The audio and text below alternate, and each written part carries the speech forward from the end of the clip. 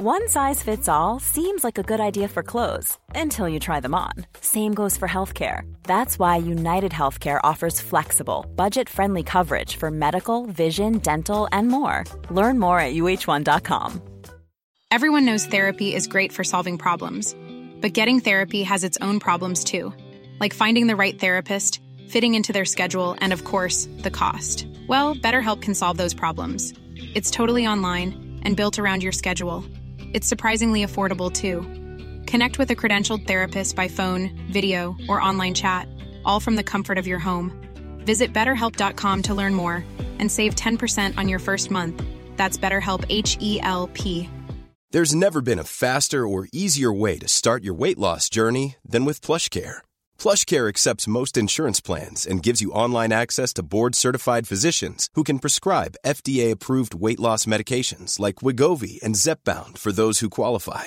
Take charge of your health and speak with a board-certified physician about a weight loss plan that's right for you. Get started today at plushcare.com/weight loss. That's plushcare.com/weight loss. plushcare.com/weight loss.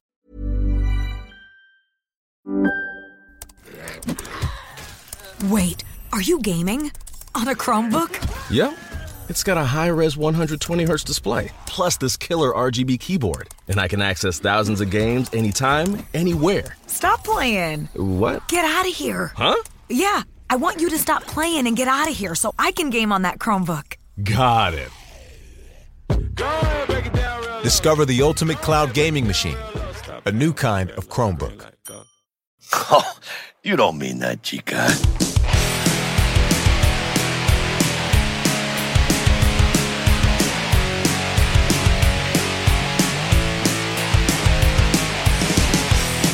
Good afternoon and welcome to Core. This is Core, talking video games, video game news, games we're playing, and more. I'm Scott Johnson with Bo Schwartz and John Jagger.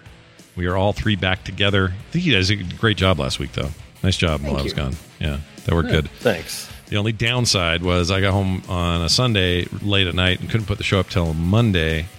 So it felt like, oh, they put it up late. But really, it wasn't your fault. It was mine because you had to wait for me to get home. It didn't stop people, though. I was streaming. And this is one of those things where it was like, you shouldn't be annoyed because you should be grateful. Yeah. I was streaming, and someone would come into my stream every now and then and go, "Hey, John, how can I get the latest Core episode?" Yeah.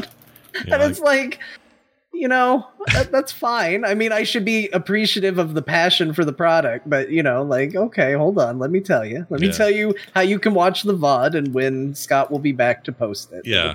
Post what happened to the VOD? Is there a VOD? I didn't see a VOD. Oh, VOD. I usually go to comment on the VODs. But I'm glad you said that. I forgot to put the VOD up. But the VOD will be going up soon, along with tonight's VOD, VOD. That's great. Video on demand. Double-decker. Yeah. Double-decker. Double-decker, everybody. Left a couple of those in the ship while I was gone last week. Anyway, hey, I'm back.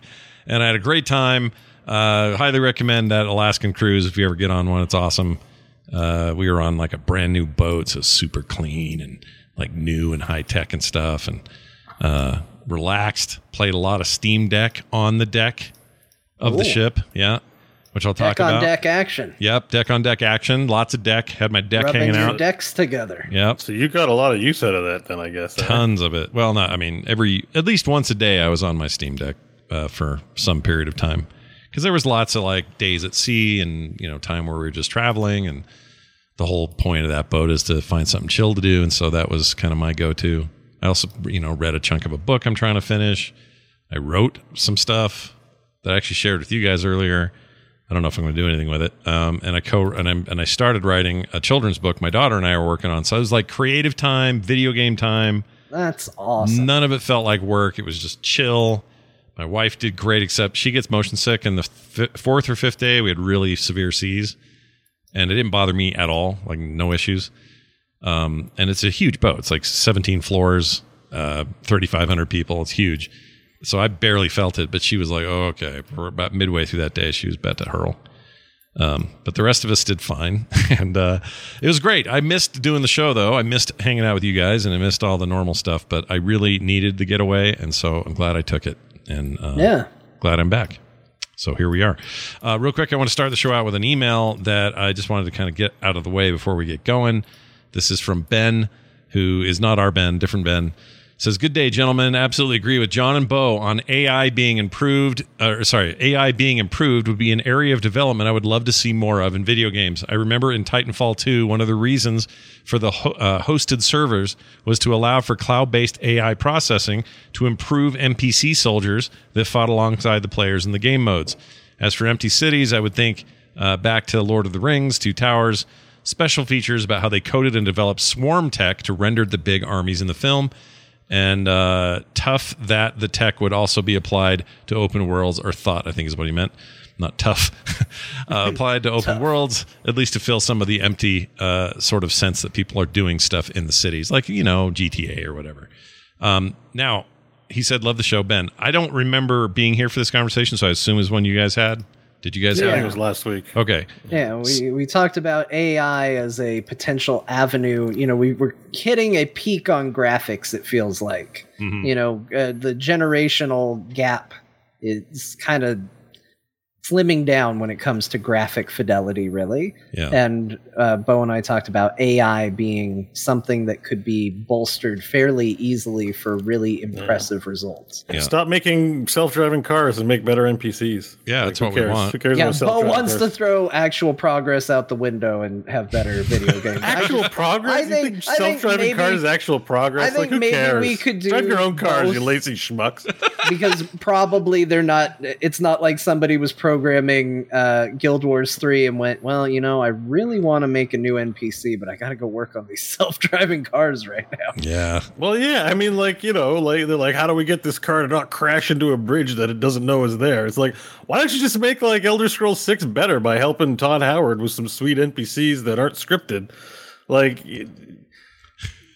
I'm biased. I don't drive. I'm a gamer. I see no value in self-driving cars. I'm like, it's a big $1 billion waste of time, but my gaming experience. I think we can have both. That's what I think. I think we can have both of these I think things. we can easily have both. I think we need to get rid of self-driving cars. I think we should what get I rid think of it ultimately is. Sure. My whole take, just to add to this, would be some of the fears in gaming development right now is that AI will take jobs of artists and animators. And there's some real reason to think some of that's true. For example, we've talked about this, I think, maybe on the show before, but if you're a small developer and you're making a game that's sort of Baldur's Gate-ish, 4 characters, turn-based combat, whatever, just imagine something like that. In those games, when you're creating your team or even your single character, you always choose from a portrait, right? You're like, I like that portrait. That's the one I'm going to use for my avatar. And those in the past have been hand-painted digitally or otherwise by artists, and that's a paid gig and so on and so forth.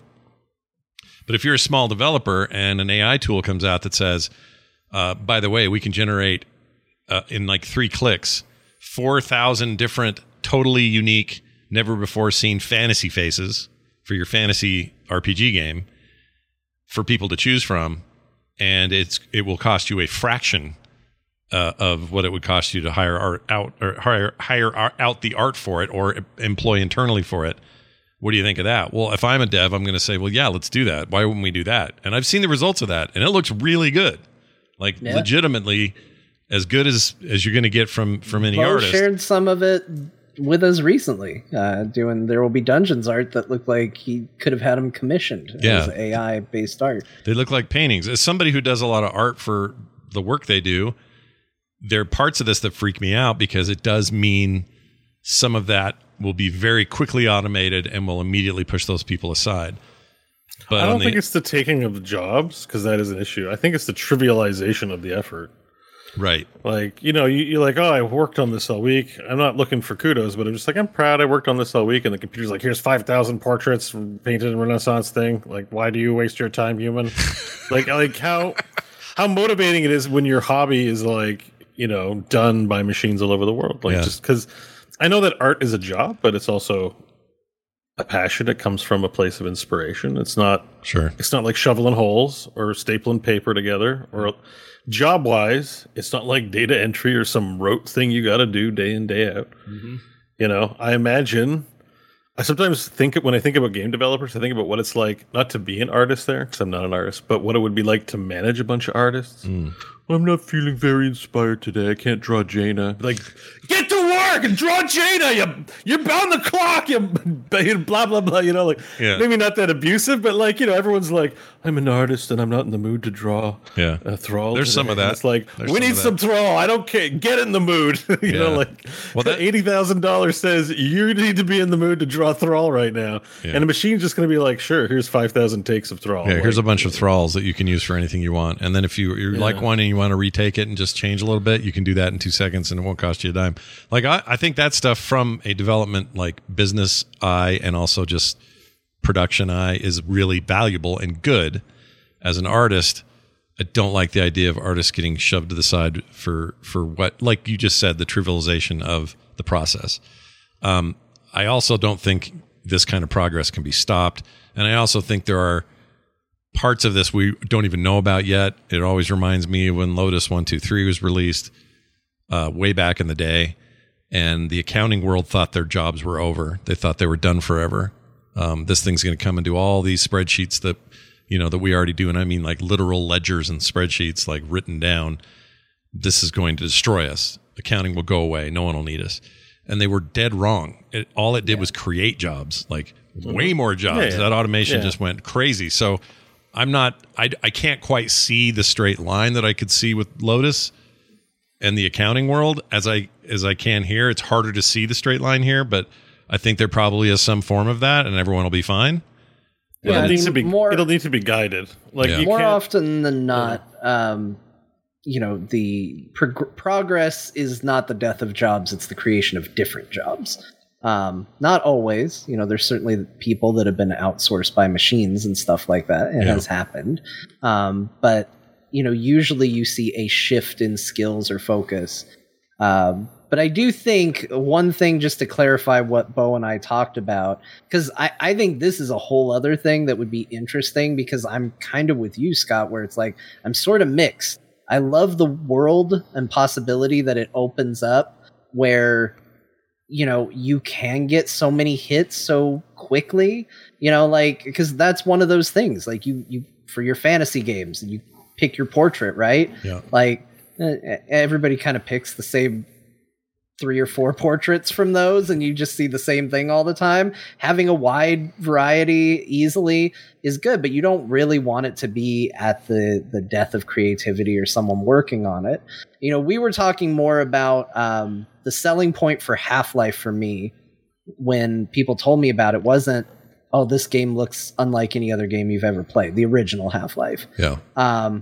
It was more, you won't believe how good this game is. Yeah. Like, the soldiers in this game are smart. If you hide behind cover, they'll throw a grenade to flush you out and then shoot you when you pop out. Like, you have to outthink them. It's crazy. And like, I want to see advancement in that direction as far as AI, but you're right. AI asset generation, it also stands to change the industry in kind of a crazy way as well. Yeah. And those things may work together, but John's right. It's not directly what we were talking about. Yeah, I think. Yeah, for sure.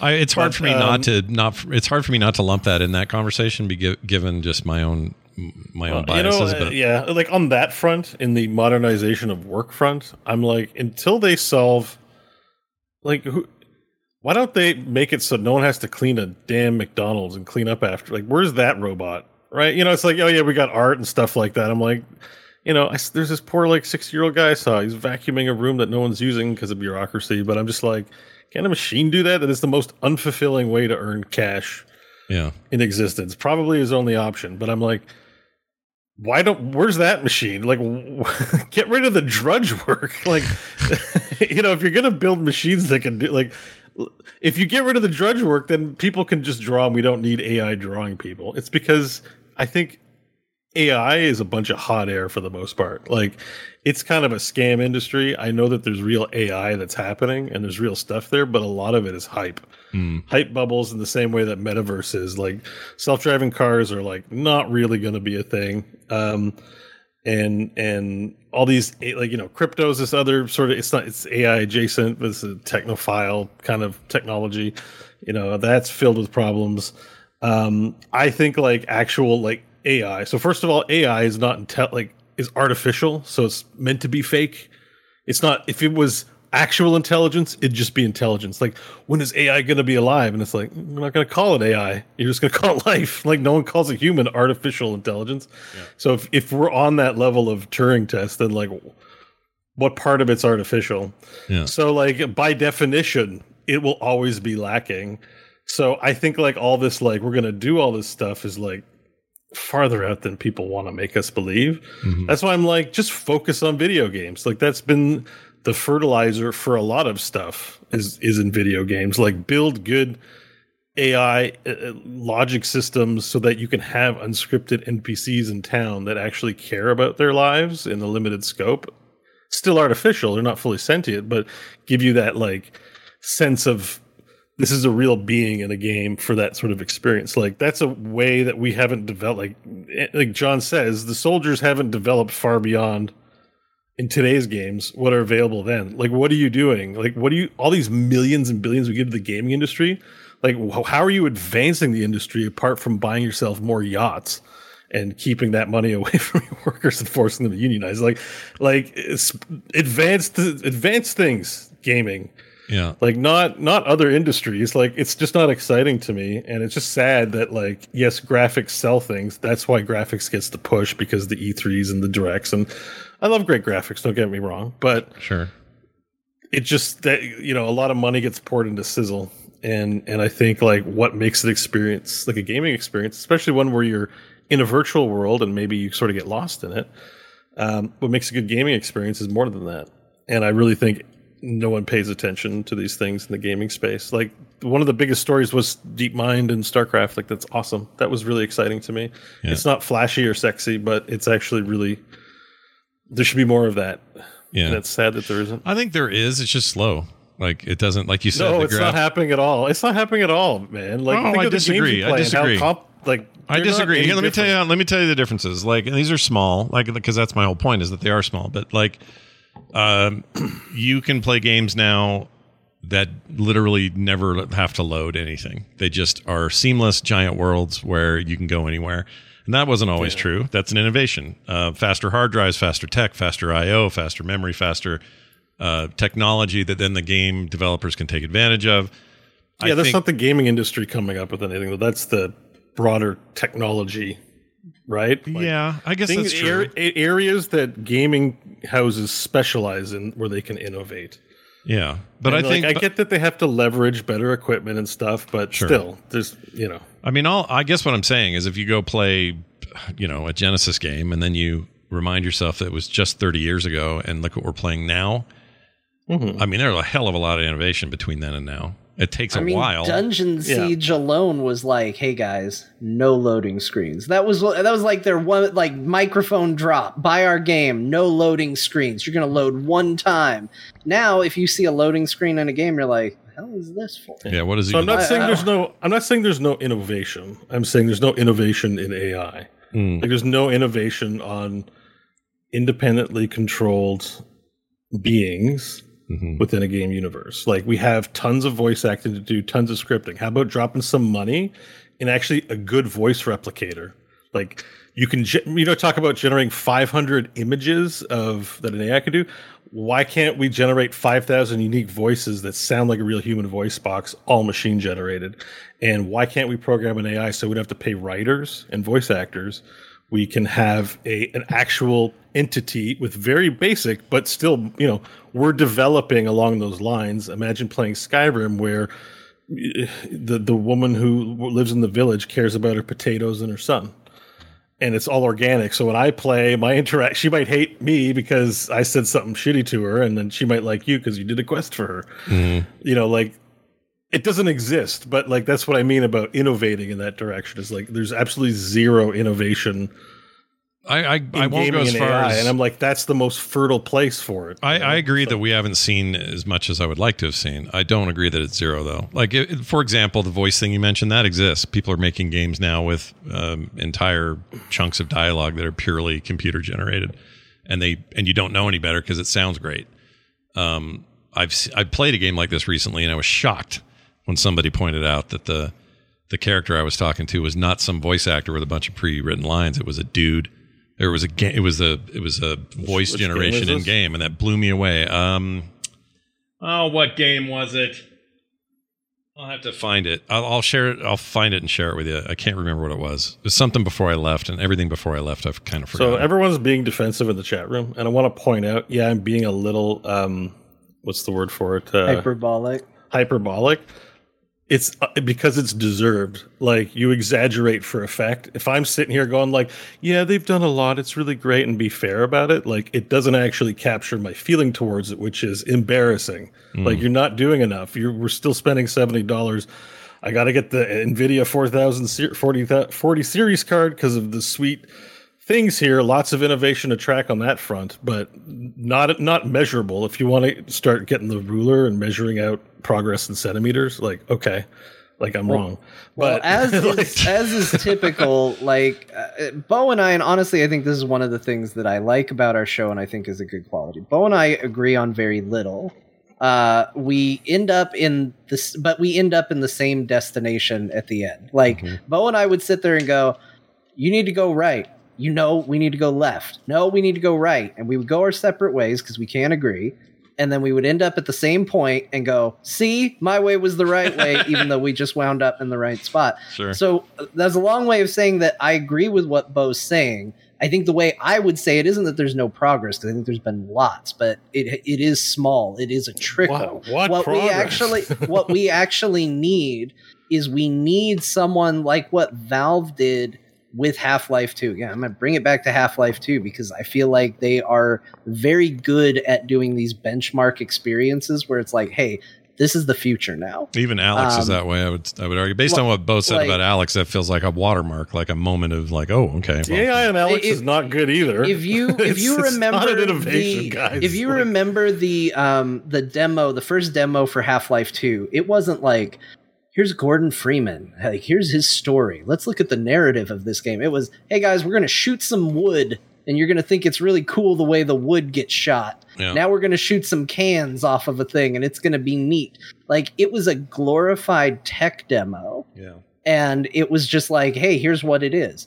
We need somebody to do that with AI, where it's not just, well, this technology is running under the hood, and it's kind of neat, and it's kind of cool, and then 6 months later, another game comes out and goes, well, we put in this thing that's kind of cool. We need a game. Doesn't have to be Half-Life. Could be. If you want to make a Half-Life 3, make a Half-Life 3. That sits down and goes, hey, we're going to do a tech demo. We're going to show you how smart this game is. We're going to run you through it, and we're going to show you it, because it isn't a flashy thing to say that the AI in our game is good. Like, how do you quantify that? The reason Bo probably does believe to some degree that there haven't been advances is because they don't talk about it. I mentioned last week that one of the things that I thought was really impressive that made me go, oh, wow, this is neat, was that I was standing in Dalaran in World of Warcraft and the NPCs were walking around me. And I couldn't tell if that was intentional or if it was a coincidence. And when I asked the developer about it, and he told me it was intentional, he said, we actually have the programming in the game where NPCs can see and identify the player from a conal perspective. And I said, wait a minute, so you're telling me in WoW, this old-ass game, I can go and hide, and an NPC could go walking around the town looking for me and identify my character based on sight. I could literally hide from them. And visually, they would have to seek me out. And he goes, yeah, that could happen in the game. Yeah. They don't talk about that technology. You don't know it's there, and they don't use it. That's something I found out from a developer talking about their video game. I'm glad they have a technology they don't use. That's so amazing. I'm so impressed. They don't talk about it because it's not impressive. That's why I think you need a showcase to say, like, we're putting all this also, in the game. I think it's a question of standards. I think people are saying, like, no, they're doing a lot. That's good. My standards of progress are satisfied. I'm saying, like, your standards are low, and that's the difference. Here's what I would add. I think that example is a good one, John. And did it do anything though to anyone's core gameplay? Do any of these yet? Like, we have these ideas in our heads that, hey, what if every person in this city, in Night City, was thinking for themselves, acting for themselves, and constantly doing things for themselves? It's a chaos generator if it doesn't feed into gameplay. So if they can't find a way to do that, then they might use bits and pieces of the technology to say, well, at least it looks like a lot's going on down there, but really they're just kind of on a routine. But it looks better than ever because it's a routine with some nuance and they're doing things that we couldn't do before. So here's a little innovation, but we can't go full blown or else this city is just a nightmare. It's just dead NPCs everywhere. So that's stuck in a paradigm thinking because games have a certain model. You don't have to make the whole city AI generated. There's a way that you could use solutions to this where only key NPCs are like this, or only key interactions are like this, or I'm not talking about going from 1 to 100 with one iteration of game, right? Yeah. It might be and by the way, the chaos generator might be fun. My understanding is that's some of what RimWorld is in some way. Yeah. But like what I'm saying is there's no progress. I can't measure progress in any way. Like I can measure progress on how great UI has gotten over the years. I can measure progress on how great graphics have developed and tools for graphics have developed. I can measure how good sound and music has taken over, how much narrative standard. I can measure all things and see progress. Interesting NPCs and AI beings within a game space, like nobody's doing that. Everything is heavily scripted. And I want those still. Mm-hmm. But there's no AI development. And I really feel like, again, especially in the VR space, like I'm playing Skyrim VR. I love it. But, everything's so scripted. It's so unexciting, and I want like unanticipated things to occur. And it really feels like a missed opportunity. That's what we were talking about last week. It really feels like leaving something really. It would be really nice to see some real innovation in an increase in verisimilitude when you're immersed in the game world on the front of quasi-sentient NPCs. Like, who's working on that? Yeah, I don't know. And again, and they can be programmed. They can be molded into a scope. So you talk about chaos generator, but their thinking can be limited in a certain scope, right? So that the lady only cares about her potatoes and her children, and she's not going to pull out an AK-47 and do a mass murder on her town. Yeah, but isn't that kind of what you're saying? Isn't that slowing innovation? That's saying, well, we need to have rules. We need to have. Well, no, because gaming is about the experience, right? Yeah. So, like, there's going to be rules and behavioral fence around all sorts of things. Yeah. So you could remember it's artificial intelligence. We're not trying to make intelligences. I'm not asking the gaming industry to create fully sentient beings into the game world. I'm just saying you can innovate NPCs in such a way that they can behave within. They can. There's a scope of behavioral model that they could move in, but yet still react in unique ways that a script is so behind in, for example. Yeah. So, no, I agree. I would love. That's what I mean. Like, this conversation alone is probably why at E3 no one's like, you'll never believe the AI, because everyone's like, AI means this, and what are you talking about? Blah. And it's like, I think people just need to do it, and then people will like it. And because I think maybe that's why graphics are the selling point. It's just we're pouring the money into the graphics, and I think it would be nice to see some game companies pour money into some of what I just talked about. And that's why we're getting cars, and I'm like, I don't care about cars. Make better NPCs. Like, let's do this. Yeah, or maybe the stuff they learn on the car front would work better in a game. Like, I was just thinking all this machine learning about traffic, which is what is happening with self-driving cars, and how traffic behaves and being able to respond to just about any situation. Why couldn't you take what you've learned there and apply it to Paradise City 2, whatever, some future racing game? Right. I mean, we have self-driving cars. It's in Cyberpunk 2077. Right. Right. Those AIs suck. So let's get some better ones in there. I don't disagree. I would like to see this stuff more applied. Maybe it's just safe to say, well, we could have this huge project where we make these things a little more sentient, or we just script 2 or 3 behaviors and then we move on. Yeah. You could see why they do that. And another reason I'm being hyperbolic is because what's happening in gaming right now. It's not like, they're doing all sorts of grandiose stuff. All the money's going into damn Skinner boxes and psychological traps and tricky gotcha games. And that money's not going to further development in the ways. The money's going to line pockets of shareholders. It's just getting fracked. It's fracking going on in the gaming industry. And it's like, there's no when the interest is there, it just depresses me and makes me a little upset. It makes me want to push hard on this issue that like this isn't what I want. Like I'm not looking at this and going like, wow, a gaming scenario or diorama I can look at and behold and be happy with or proud of. You know, I'm just like I hate this. Interesting. So, yeah. Well, we'll talk more about this, I think, because we'll get emails and we'll want to have bigger discussions. I'm with John. I love these kind of discussions. This stuff's great. Yeah. So thank you for the follow-up email, Ben, and we'll talk more about that stuff later. For now, though, these things. A few things going on this week. 2077, that is to say Cyberpunk 2077. Got a 2023 expansion announced with Keanu Reeves returning in his titular role. The game, or this will be its only expansion. They said that, but that it will be big is what I keep hearing. It's like it's big or bigger than The Witcher's entire DLC content is the plan. My understanding is that's a big DLC. I still haven't cracked it open yet, so I have no idea what that means. It's pretty big. What was the one called? The final one that everyone loves so much? Blood and Wine. Blood and Wine. Very, very good. Yeah. So I don't know. I have high hopes about this. I ended up playing Cyberpunk this week, which we'll talk about later, partly because this announcement came with a new patch, and that new patch had some really nice stuff in it that feels like it's a long time coming. It feels like the game might be finally fully baked in terms of a technical standpoint, although I did have some weird bugs, which is fine. Look, open world jank is sometimes a real good time, and I don't complain that often. It's when it breaks your ability to play the game that there's trouble. Yeah. But you know, I think the biggest problem with 2077 bugs is with how rocky it was at the beginning. As soon as you see something go a little weird, you're like, is this going to break the game? Yeah. Because in the past, this broke the game. Yeah. So there are these moments of like, ooh, okay.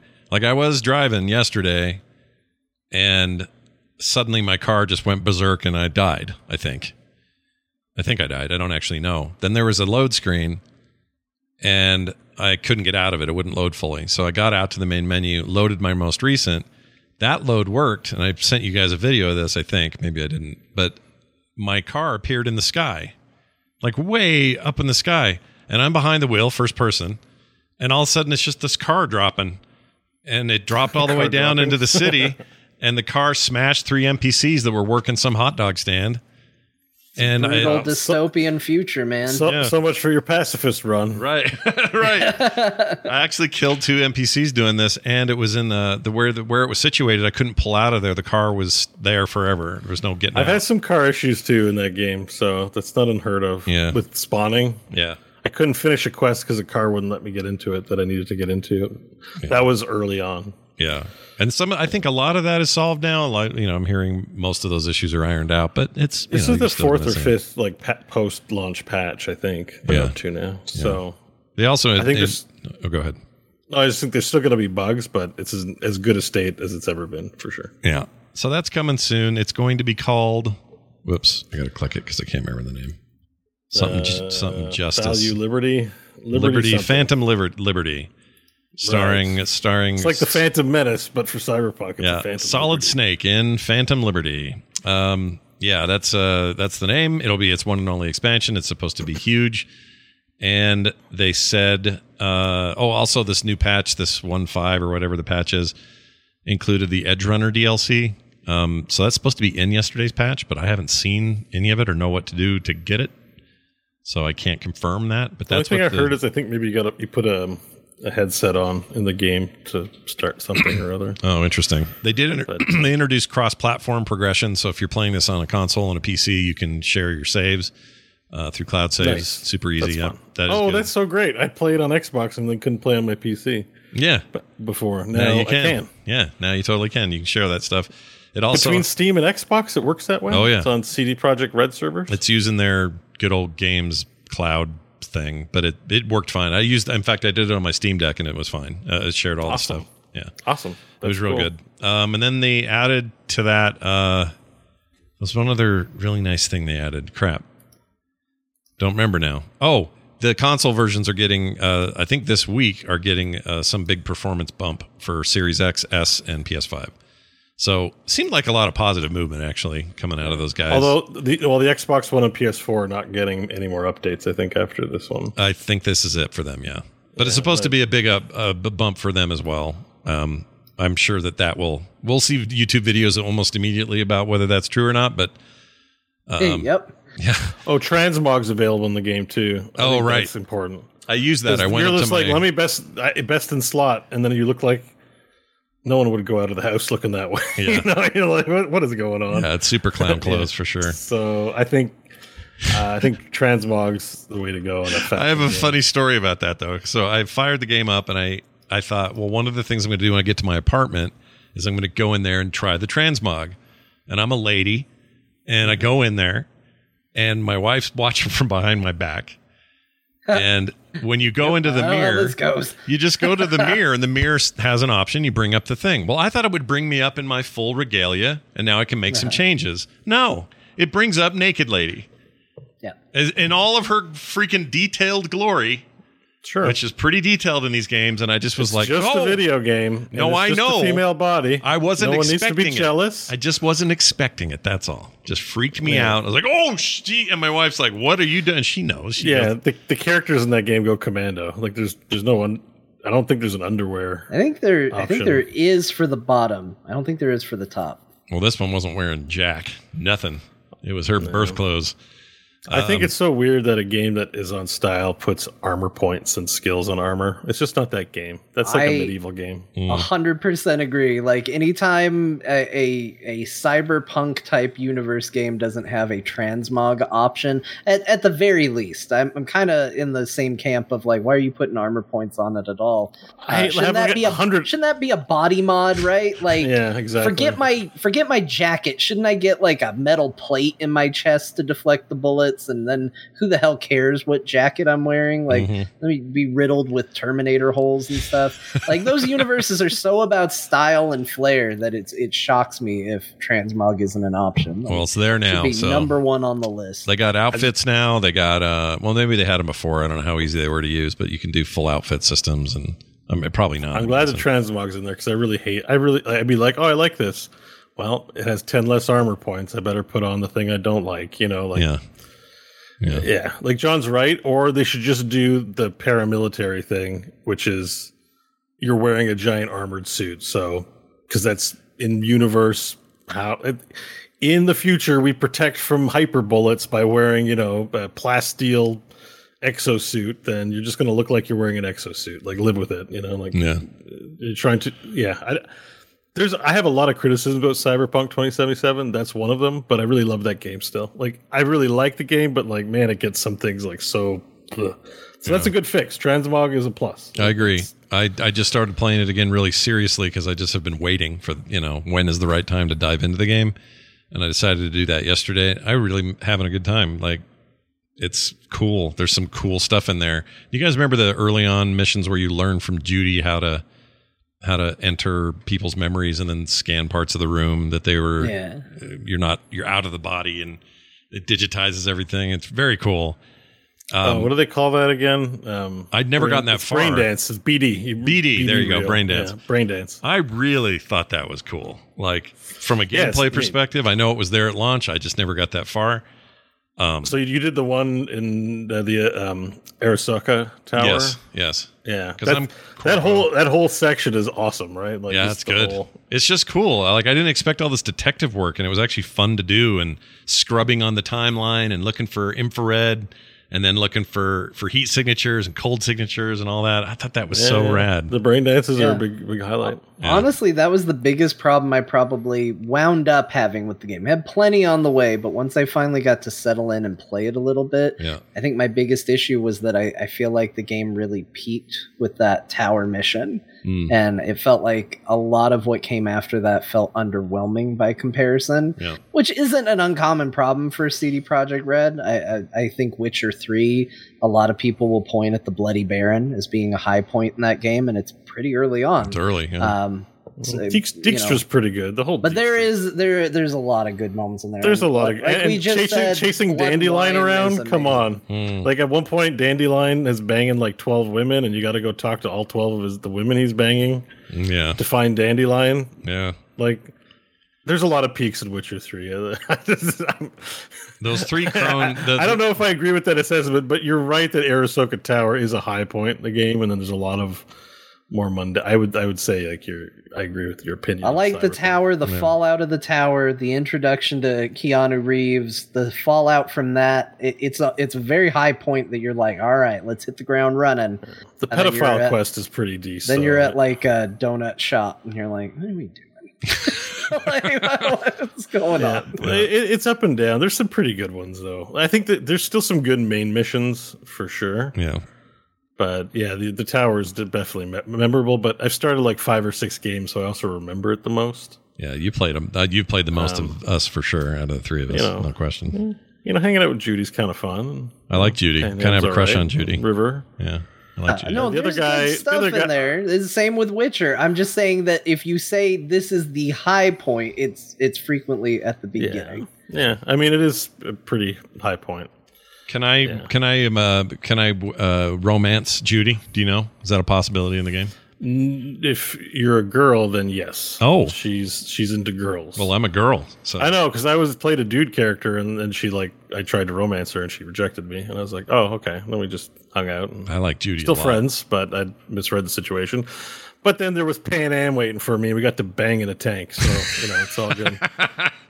Wow, that's good news. Good time. That's good news, I guess. Yep, need more AI going on there, I think, for the banging. All right, that's awesome. I will talk more about it later, but I feel like maybe that game's time is finally happening. It is for me anyway, so I can't speak for everybody else. We also know the anime that this is based on, which isn't even out yet. That bit of DLC I mentioned, the Edgerunners stuff. We know who's in it now. Would you like to know who's in it? Listen to this list. Listen to this list. There's a list. I don't know most of the names. There's just a few standouts in there. Yeah, I know a few. And one of them, I'm like, man, he's in everything. Gets around. We'll start with him. There's the dude named Faraday, played by Giancarlo Esposito. You may have heard of him from everything else. That's him. Yeah. He just turns up constantly. I was like... everything I watch, I feel like he just pops up in at some point. You're going to run into him. He's like the new Tommy Lee Jones. Yeah, it's a shocker to see that. Not really. I expect him to be in everything now, so it's fine. We know Matt Mercer. He plays Falco. Let's see if some other names here. Stephanie Wong plays Kiwi. I like her. Zach Aguilar. I don't know him. But anyway, it looks fun. I keep hearing this is good. I've heard good. It was mainly for Giancarlo and Matthew Mercer. Those are the 2 names I really recognize out of this. But I was like, oh, damn. I've heard good pre-press on this. Like, people are actually saying it's good. So it's a Studio Trigger joint. It's going to be good. Yeah. We went through this last week. I don't think John needs to hear me talk for an hour about it again. But... Yeah.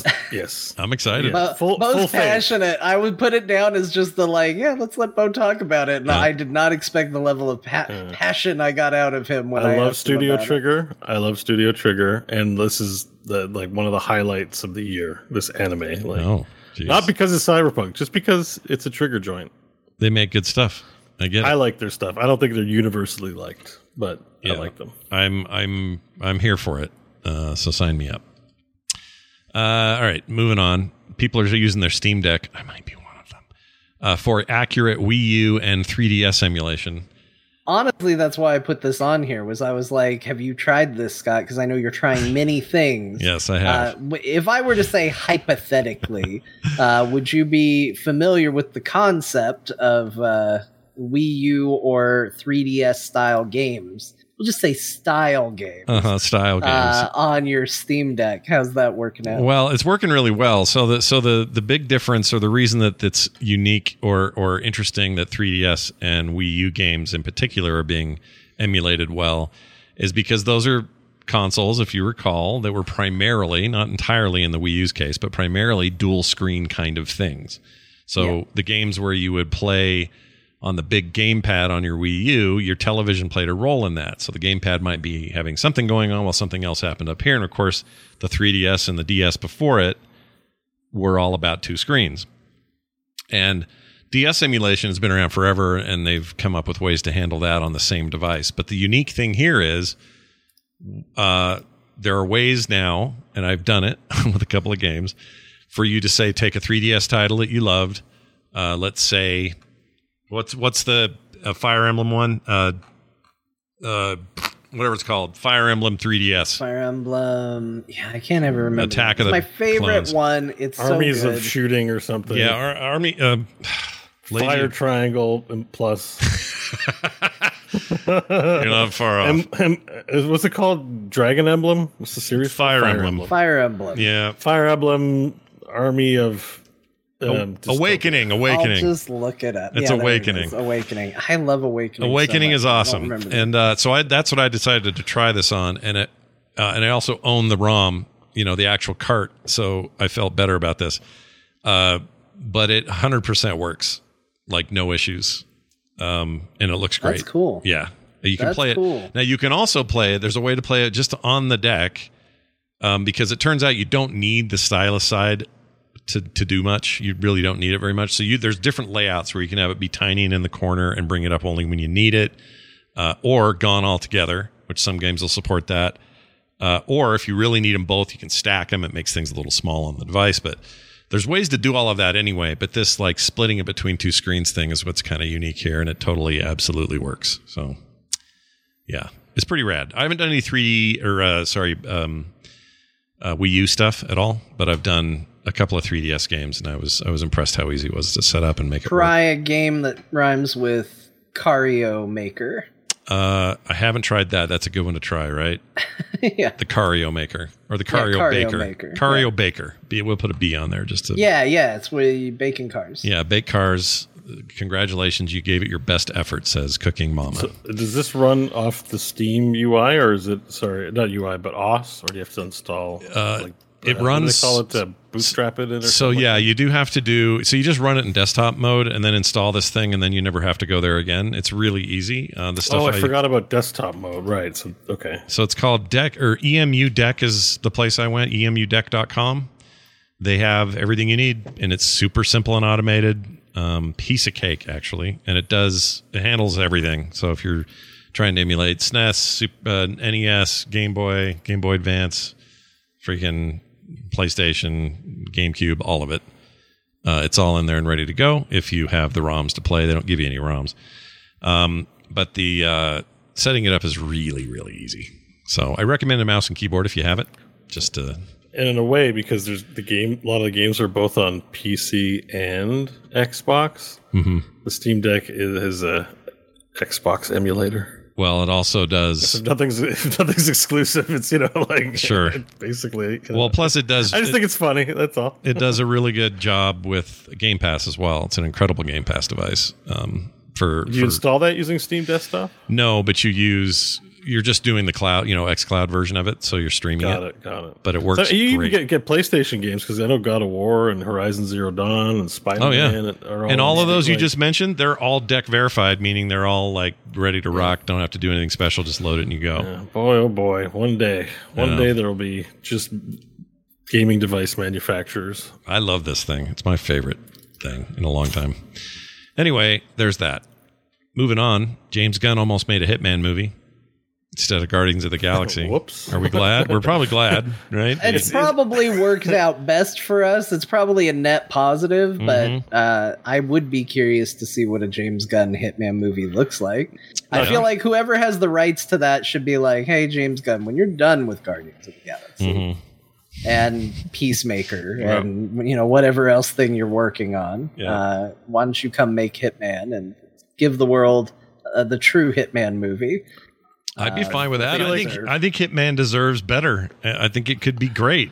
I feel like Arcane is setting our expectations a little high on the track record of video game movies. Remember, they're mostly not good. They're mostly bad. You're right. They are, but I have faith in James Gunn. Here's the reason why I think a James Gunn Hitman movie might actually be good. Okay, go. Because Hitman exists in a weird place where it is both extraordinarily serious and extraordinarily stupid at the same time. Okay. And that is exactly the sweet point for his movies.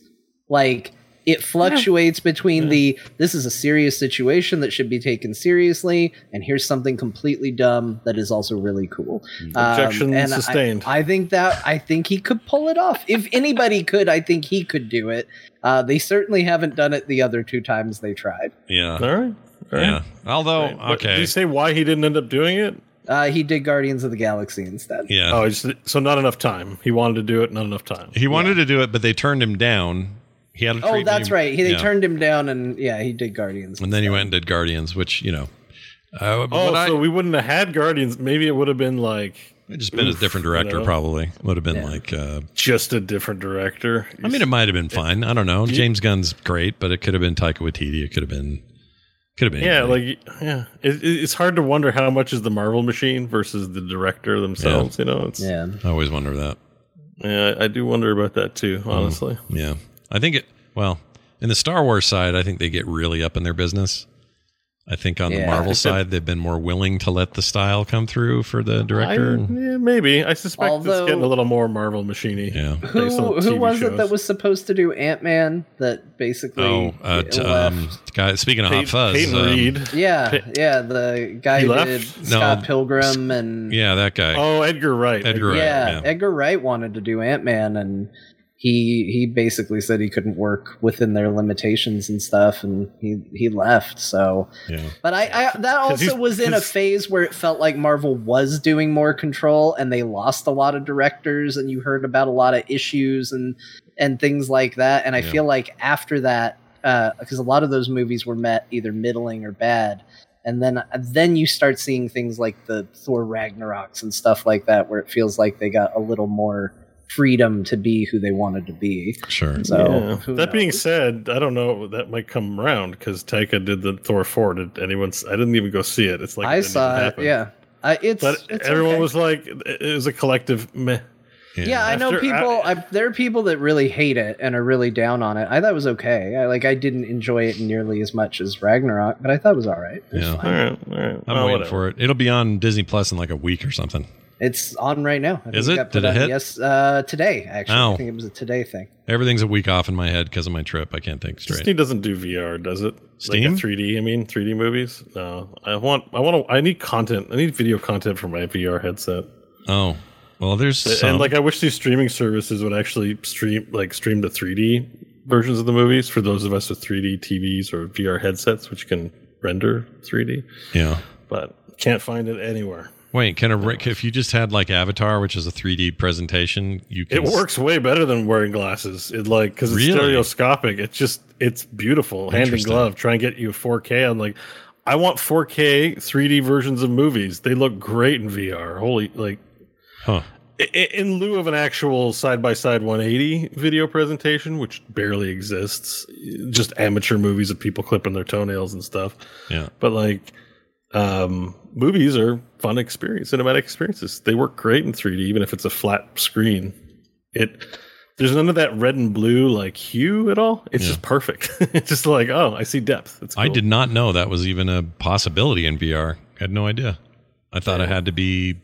you could watch a virtual flat screen in VR space, but I didn't know you could get 3D out of it. That's cool. Yeah, well, if you go to the reason I figured that out is you go to the Big Screen app on the Oculus store. Yeah.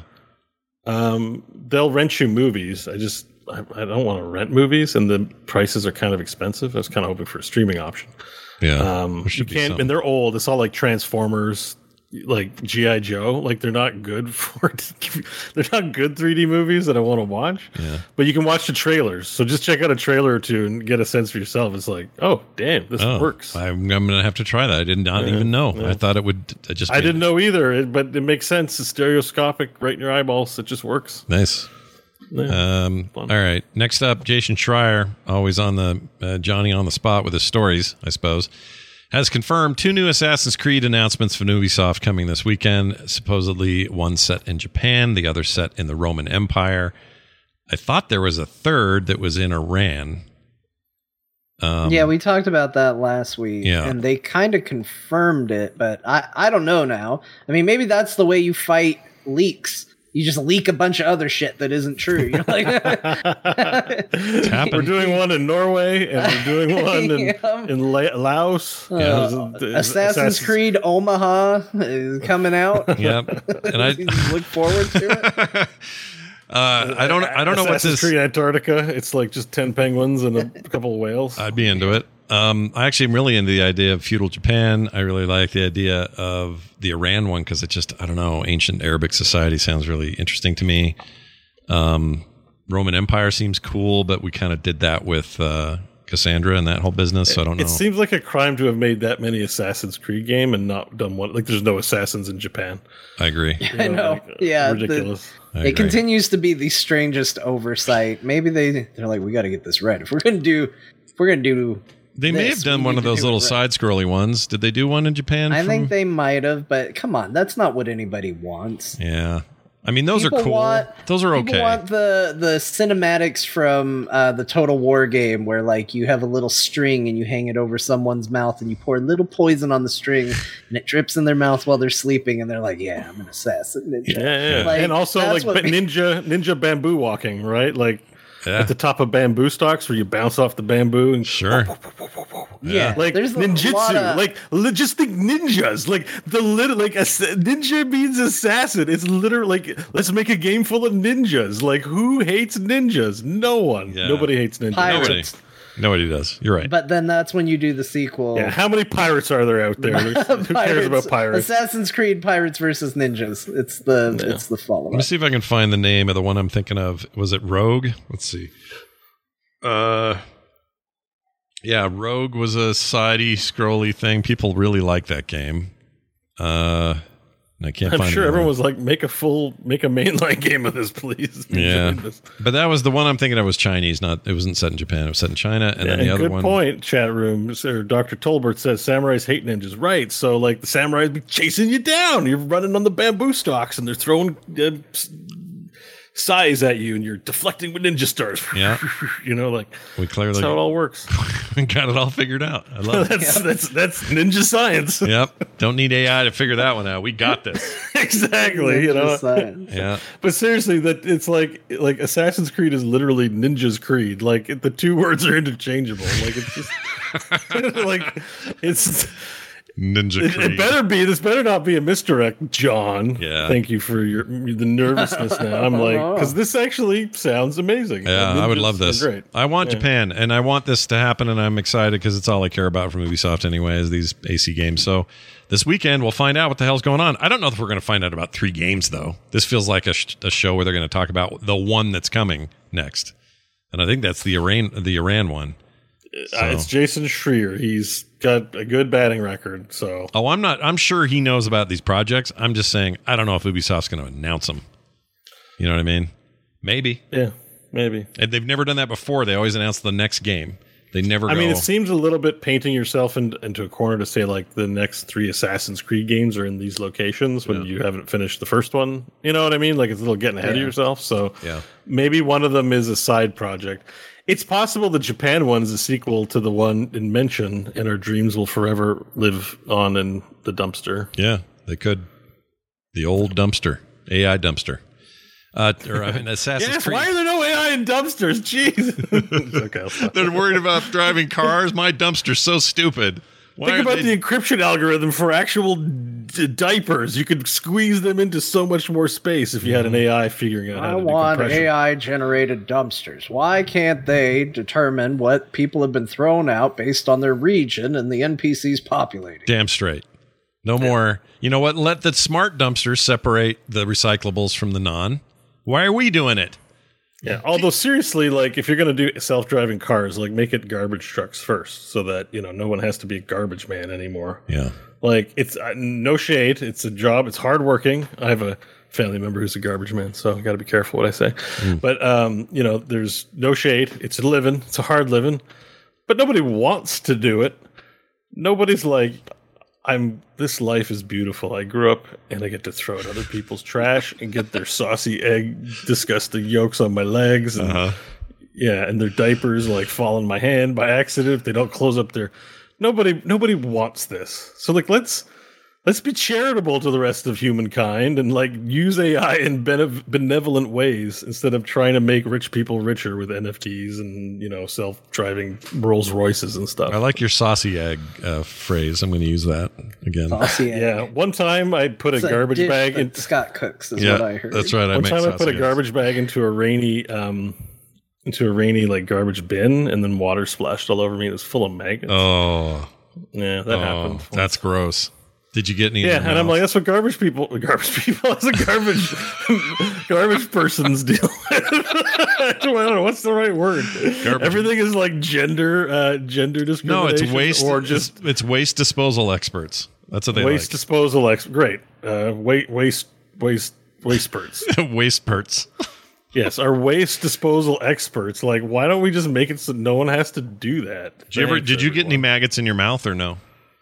No, they were just like chest high and lower, but it's splashed, so it was like a symphony. Like I had a whole village of maggots on me, and I of course had an audience of friends there, so they all laughed at me. That made it better. That's awesome. Was one of them Crofton? So we have to mention him today. We have to say his name. Yeah, I think he was there. Yeah, okay, I think he was there. All right, it was Crofton. like 20 years ago. It was a long time ago, but I still remember it because. You know, apparently Game of Thrones maggots are helpful, but I did not know that in 1999. Sure. It's an ancient way to clean up all the goo, I guess. I don't know. Clean up your king. Yeah, clean up your king. Put him in the maggots. Yeah, one of the detectives from... You brought up AI. It's my trigger word for today's episode. It's all right. You know, it's definitely not your like safety. Like a dog. Word. You want to make me go... Bring up AI. Yeah, let's see if I can sneak it in later. We'll see what happens. Anyway, that'll be this weekend, so watch for that. Hey, Twitch hosting is going away. You can no longer /host anybody, or soon you will not be able to. So rip my stream, everyone. It's been fun. Yeah, see you later. The only reason I have viewers is because of Scott's hosting of my channel. Like, I look at my insights page, like 80% referrals from Frogman. I'm like, well, my Twitch career is over. Yeah. No one else is going to find me. I think it's a bummer. I appreciate it. Have they detailed their reasoning for this? Because I think it's a really robust feature that should stay. I don't get it. I read through the article, and the consensus is everyone's kind of baffled. They just announced they're doing it because I guess it's deprecated and not worth using. But that usually means no one's using it. But I think... Hey, hello, Twitch. I'm here. We're right here, buddy. I mean, I use it. My entire career is based on Scott's hosting of my channel. Like, how dare you? I like doing that. It. I like the auto host options in Twitch. Although I have found that it doesn't always work. Like, I thought I had it set up, and I went to my channel one day. I knew people that I have on auto host were streaming, and it wasn't doing anything. Yeah.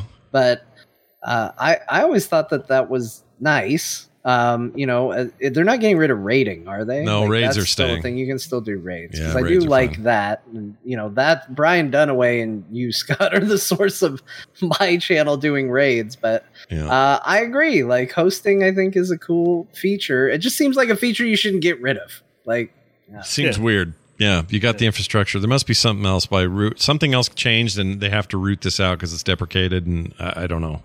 I don't know what's going on. But they're not saying is the problem. Which people just say, like Twitch, just say it's we're revamping the whole underlying code, and this isn't getting enough activity where we want to spend a lot of time converting it. If that's it, then just tell us. I don't like not knowing.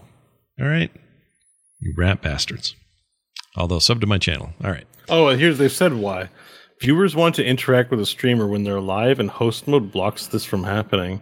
Well, like, make it not block it then. You just click through, like, get to the channel. Like, you don't sit on the host channel. It shows up in your following, and you're like, oh, this guy I followed is hosting this other content. Yeah, click him and go.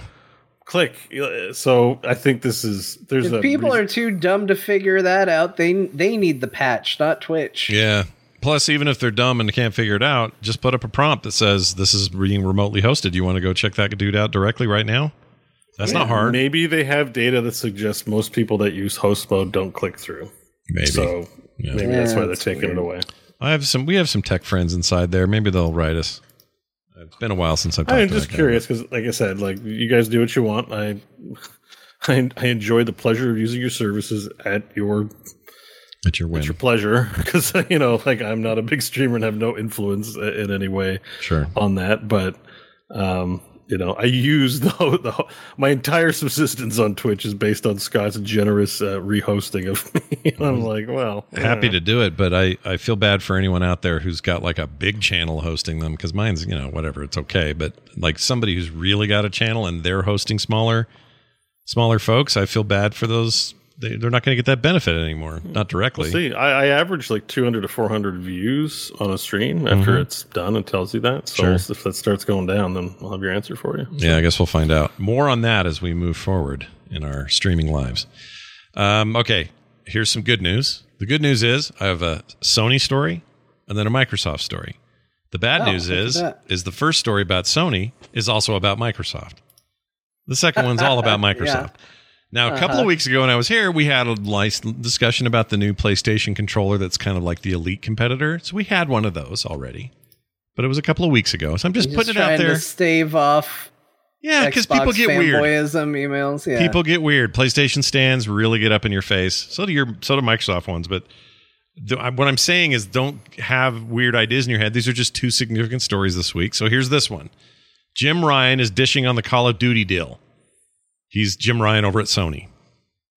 Not to be confused with Jack Ryan, who was the president for a little while. Right.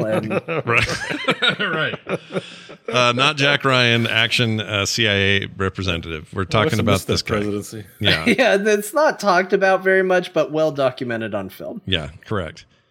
Phil Spencer brought up a private discussion in a public forum saying the Microsoft deal for 3 years was inadequate on many levels, he says. So basically, the complaining right now has been Microsoft has said when we seal the deal with ABK and we buy all of this, Call of Duty will still be on Sony's platforms for at least the next 3 iterations of the game. And they haven't promised anything past that. They haven't said they'll pull it either, but that's kind of all they said. Yeah. And but Sony, to be a little nuanced about it, Phil didn't say 3 years. Phil just said we want them on the platform. Yeah, that's correct. So what Jim's tattling on is that they've only committing to 3 years, and 3 years is inadequate considering we've had Call of Duty for 20 years. Yeah, they don't like this idea. So there's backroom wrangling going on. And then Phil's out here being like, yeah, we're going to have Call of Duty on the PlayStation. And Jim's calling bullshit on Phil Spencer. Yeah. But that's because... He's like, this is private backroom conversation. Yeah. We're still negotiating, but now he's going out telling people things, and we're not anywhere near settled on what this needs to be. Yeah. So he's actually, maybe rightly so, if they're in the middle of negotiations. Yeah. And Phil's out there putting pressure on PlayStation to make an agreement by publicly trying to get the zeitgeist on board. Meanwhile, maybe 3 years isn't a good contract. It doesn't sound like a very long contract length to me. No. To make, if I was working for Sony, I wouldn't feel like, 3 years goes by in like a snap. Like, It sounds existing to me. They probably already have this deal. Yeah, I think that was No. If you read the article, they're negotiating. Yeah. So these things go up for renewal. So they're in negotiations about the future of Call of Duty on PlayStation. Yeah. I just mean prior to this, they would have had a deal. Activision would have had a deal with Sony, and that whatever that deal is, they have to honor, unless they're going to just throw it away and start over. I don't know. Maybe that's what the negotiation is to start over because they're saying that right now Microsoft has only offered for Call of Duty to remain on PlayStation for 3 years. Okay. But that's after the current agreement between Activision and Sony ends. We don't know how long that deal is. Yeah, that's the one I thought was 3 years, but maybe they're just two totally different timelines. I think Phil wanted you to think that deal was 3 years. I don't know if that deal is ending or not. Who knows? Yeah. That does shed different light on it, because the general consensus before was that the current deal in place was for 3 years and that they intended to honor it. Not, hey, we're working out a deal and right now people have said 3 years and we're going to honor that. That's a different story. So who knows? I still think Microsoft is going to commit to as little amount of time as possible because, again, a lot changes in a couple years. Sure. It doesn't... who knows what the gaming landscape looks like in 3 years. It's easy to look back and go, it doesn't change that much, but it does. And I think Microsoft wants as minimum a commitment as possible, and Sony doesn't want the deal to happen. I think the deal's going to happen, and I think, maybe there's a chance Microsoft has to commit to more. Yeah. Who knows? Yeah, I think you're right. Maybe Call of Duty comes off. Maybe they don't come to terms. Maybe. Yeah. Maybe we'll get Call of Sony. Sony. How hard is it to make a military shooter in 2023? Yeah. Well, if you ask Sony, it's impossible. Yeah. If you ask Microsoft, anybody can do it. So it just depends on who you ask. Yeah. It's a very, very who you ask dependent, this particular argument. All right. Moving on to the actual Microsoft only announcement. There's a brand new Elite controller from Microsoft with a lower price, $50 cheaper than it's been in the past. Other than that, not a lot changed. There are some physical differences. It's got this white body, rubberized grip thing with the black grips, shorter trigger locks. And there's also a Design Labs version coming that you can customize. Yeah, so we actually, funny enough, talked about that last week as well. Was not really the Elite controller, but the Xbox Design Labs where you can customize the colors on your controller. Yeah. Typically, the Elite versions of controllers are not on Design Labs. Like, they are what they are. You get the Elite and it looks the one way.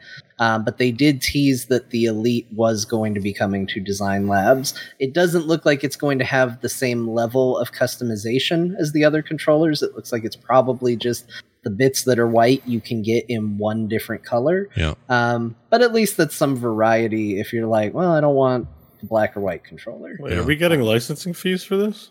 What do you mean? Well, it's the core controller. I'm looking at the title, Xbox Elite Yeah, Wireless. it's called the Series core. 2, the core model. Oh, they call it the core model. Oh, geez.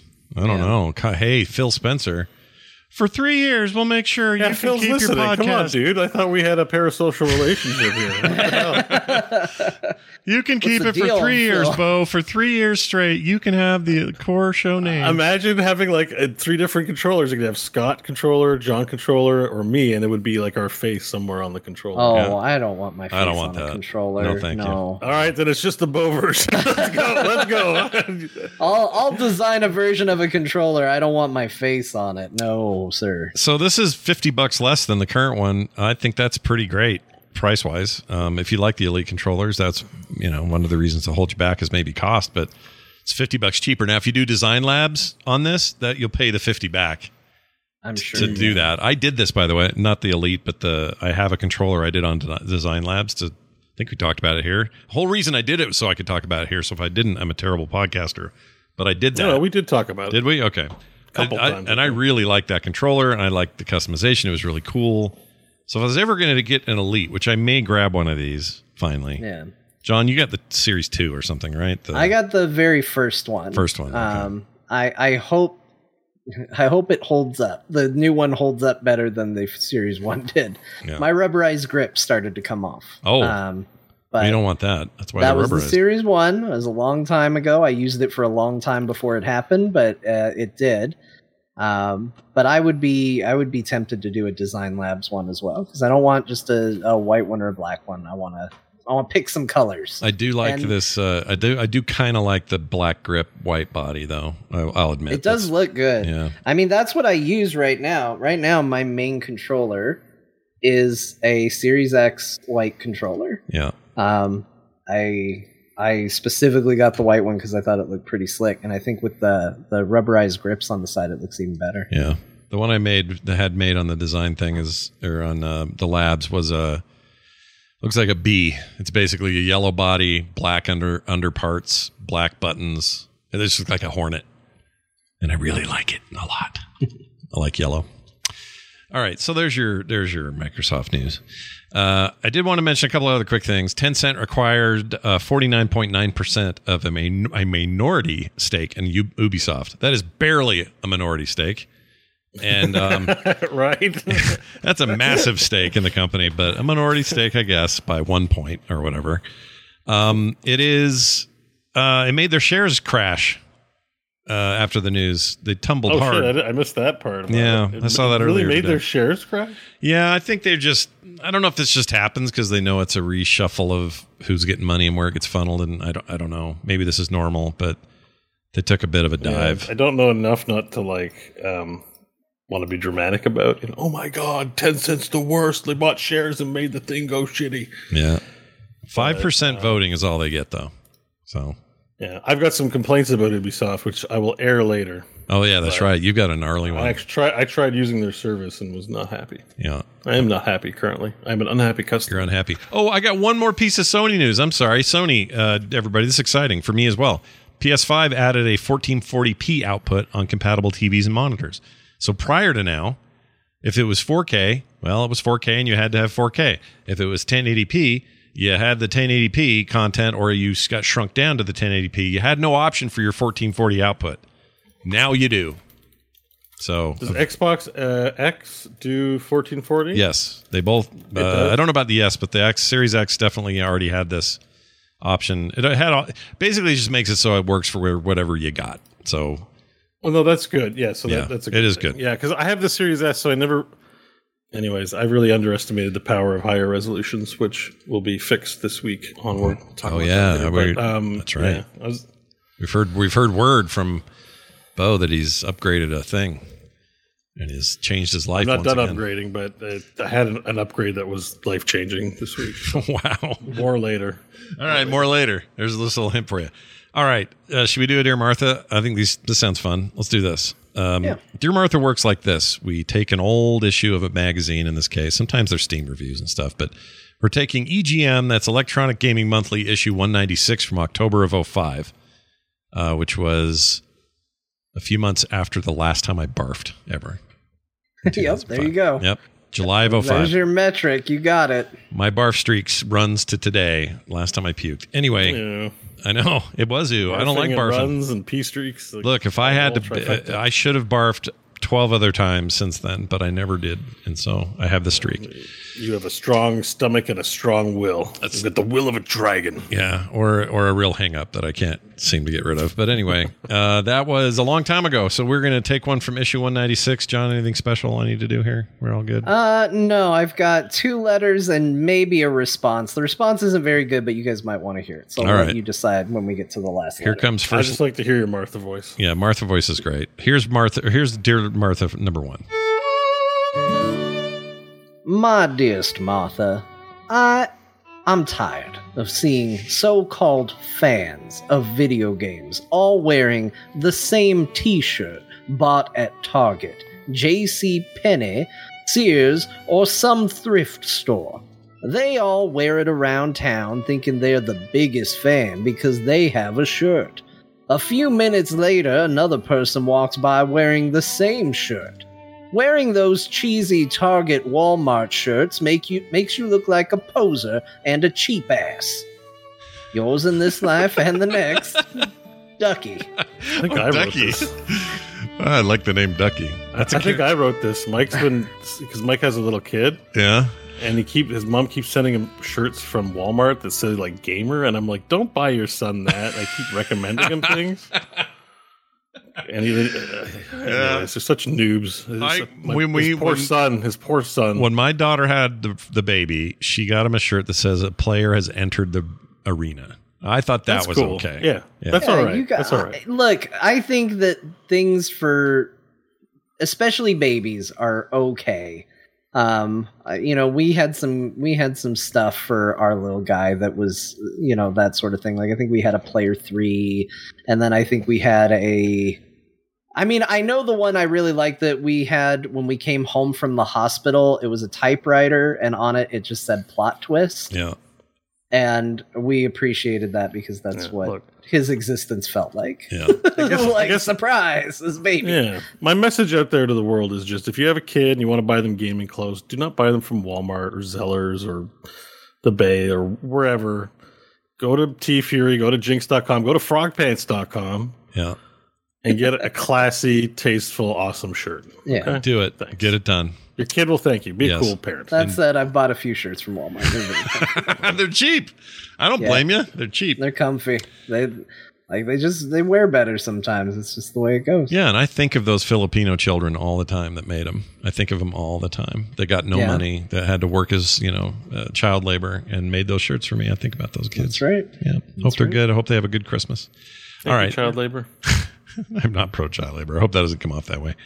I am anti. All right, here you go. I'm going to play this one for your second letter, and enjoy. My dearest Martha, I come to you with a problem. My parents won't let me buy M-rated games. I'm underage. Despite the fact that I lack about half the awesome games out right now, my parents also continue to hinder my gaming further by taking away the internet connection to my PS2 and my PC. They don't understand online gaming. They think it'll expose me to things unneeded for my development. Help! My rents suck. Yours in this life and the next, Steve M. Oh, Steve M. The plight of the 2005 teenager, man. Yeah, I might have written this email too. All right, so we do have a response on this one, right? Martha does respond. It's not great, but it's maybe worth hearing. All right, here's Martha. My dear Steve M., if only there were more parents out there like yours, Steve. Now, be a good little tot and stay away from the big people games. Yours forever, Martha. Be a good little top? Tot. Oh, tot, okay. What do you think, Todd? Is that your Top. name? Oh, Top. Top. Like, BDSM talk. Like, oh, jeez. Oh, gee, I was like, be a good little like, top. like a spinning toy. But I was like, no, like bondage. Oh, that's hilarious. That's just where my mind went to. I'm like, why is she calling him a top? I didn't hear top, but now it's all I can hear. So that's great. It's 2023. Sorry, I forgot what an innocent top is. In 1980s, I would have been a top, a toy, but like in 2023, yeah, no, very different. It's all BDSM all day, I guess. After orc massage, nothing's the same. Yeah. So I got to go visit the Smurf Village. Oh, you got a Smurf Village visit, do you? All right, take a shit in their town square. We're gonna take a break real quick, and he's gonna go drop off those kids. We're gonna be back, and when we do, more from Core. So don't go too far, everyone. We'll be right back. I was gonna find some music to play. That almost all rhymed. That was pretty good. It was more pretty good. From Core. Here you go. Head out the door. Head out the door, Core. You know, why aren't they using AI to get the paper delivered? They don't need to make you be doing the paper delivery. Actually, it's true. I think without realizing it, I launched into a political tirade. We had a family gathering this past weekend, the pool and stuff. Yeah. And I launched into a political tirade and didn't realize it till 20 minutes had gone by. I was like, oh shit, I'm that guy. I'm the uncle that just went nuts on, whatever it is, sure. Politics. Well, yeah, anyways, we don't need to get into it here. It happens. All right, we're back, everybody. Welcome back to the program. As you know, we were just on the precipice of discussing the games we played, and so I say, why not just jump right in? The games we played this week. Scott's going to give you a quick top 4 rundown of the games he played on his trip on a deck in a boat with 3,500 other people. Always on my own though. Although I want to hear boat stories. There were some kids going, "Dad, what's that guy got over there? What is that?" Yeah. And one kid I says, thought you said you were the youngest person on that boat. There were a couple of kids, but we were definitely the youngest couple on that boat. Okay. Like the youngest adults. I'll put it that way. But there were a few kids. Right. Not very many kids, actually. It was almost entirely old people on scooters, I swear. That's sad for those kids. Let's go on a trip with a bunch of old Yeah, it people. felt a little weird for them. But anyway, the one kid goes, "Is that a Switch, Dad?" I heard him say. And another kid was like looking at him, pointing, and I held it up and went, "Oh, look at this!" Like showed it to the kid. Look what I got, sucker! And he kind of hid behind his dad's leg a little bit, which I don't blame him. But anyway, here are the games I played the most of. I was surprised just how much I played of Kingdoms of Amalur: Re-Reckoning. Yes, that's right. The heady days of 2012, 2011, whatever it was, back in my hands. I think that game is actually pretty great. Deserves a sequel. Yeah, it's a good game. Yeah. I mean, I haven't played the Re-Reckoning, but I played the first Reckoning. Yeah. 100% of the achievements in it. Whoa, it's good. Big. Yeah, it's a good game. It's really fun and holds up and looks great on the Steam Deck. Plays just beautifully on there. I really like it, so I'm playing the hell out of that on there. Number 2, Cursed to Golf. I haven't talked about this yet.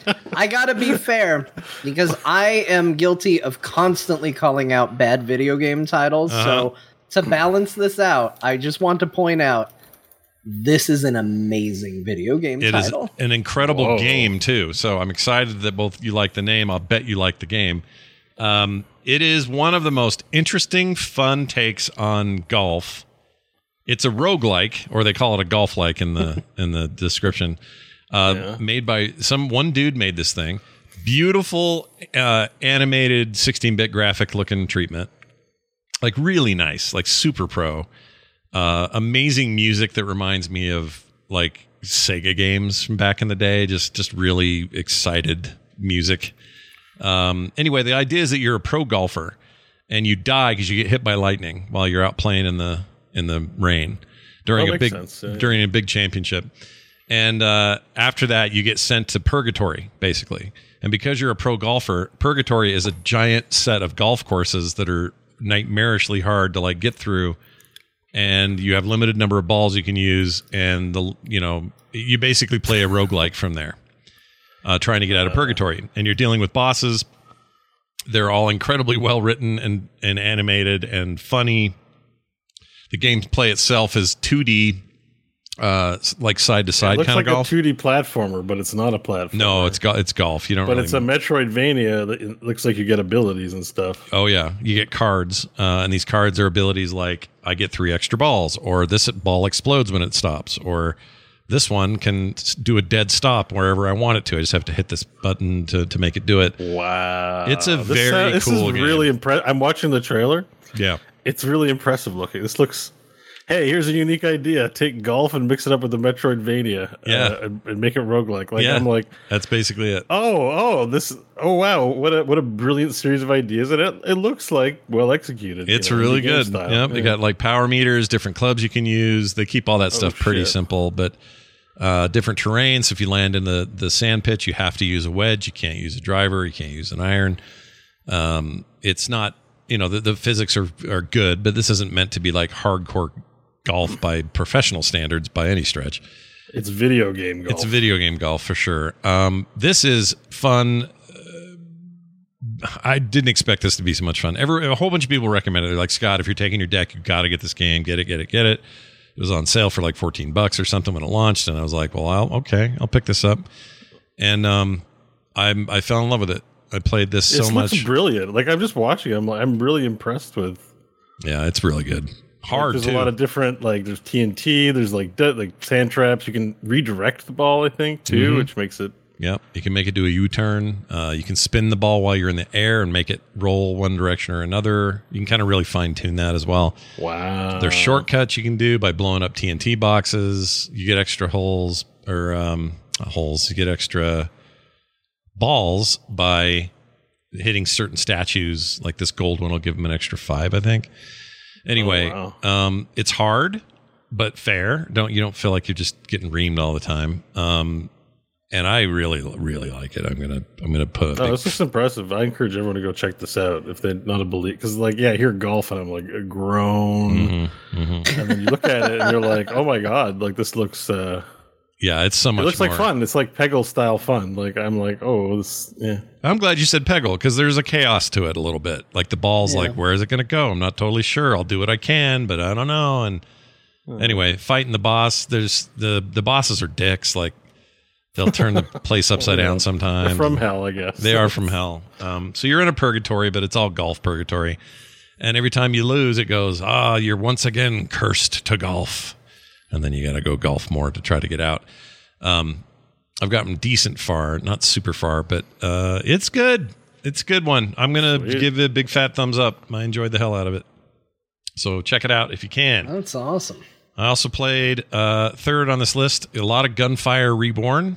I know, John, didn't you dig into this a little bit recently? I played it last week. I played it a little bit more, but I didn't put it on my list. John talked me into buying it last week. I still haven't played it, but he talked it up so much that he pulled one of his... Oh my gosh. One of his John specials where he's talking to one of us about a game and we end up buying it? Yeah, so yeah. That to me last week's episode cost me $20. I'm thrilled to hear that because I want to try the co-op and I haven't yet. I haven't even played yet, so I haven't installed. I'm looking forward to trying. Game's great, dude. I dig it. It's a little wordy. I continue to have a problem with how wordy it is. Like when you look at a new weapon, I'm like, all the stats and stuff. Yeah. All this text. Like I just feel like somebody needs to do a Twitter pass on this game. Like As soon as I start reading the abilities, it's like everything seems a little more needlessly complicated than it should be. It's like, is this a Chinese game? This ability does this unless you do this, and when activated on this, it will give you a this % increase to this. It's just like, I have no idea what this does because I lost the thread in the paragraph it took for me to read it.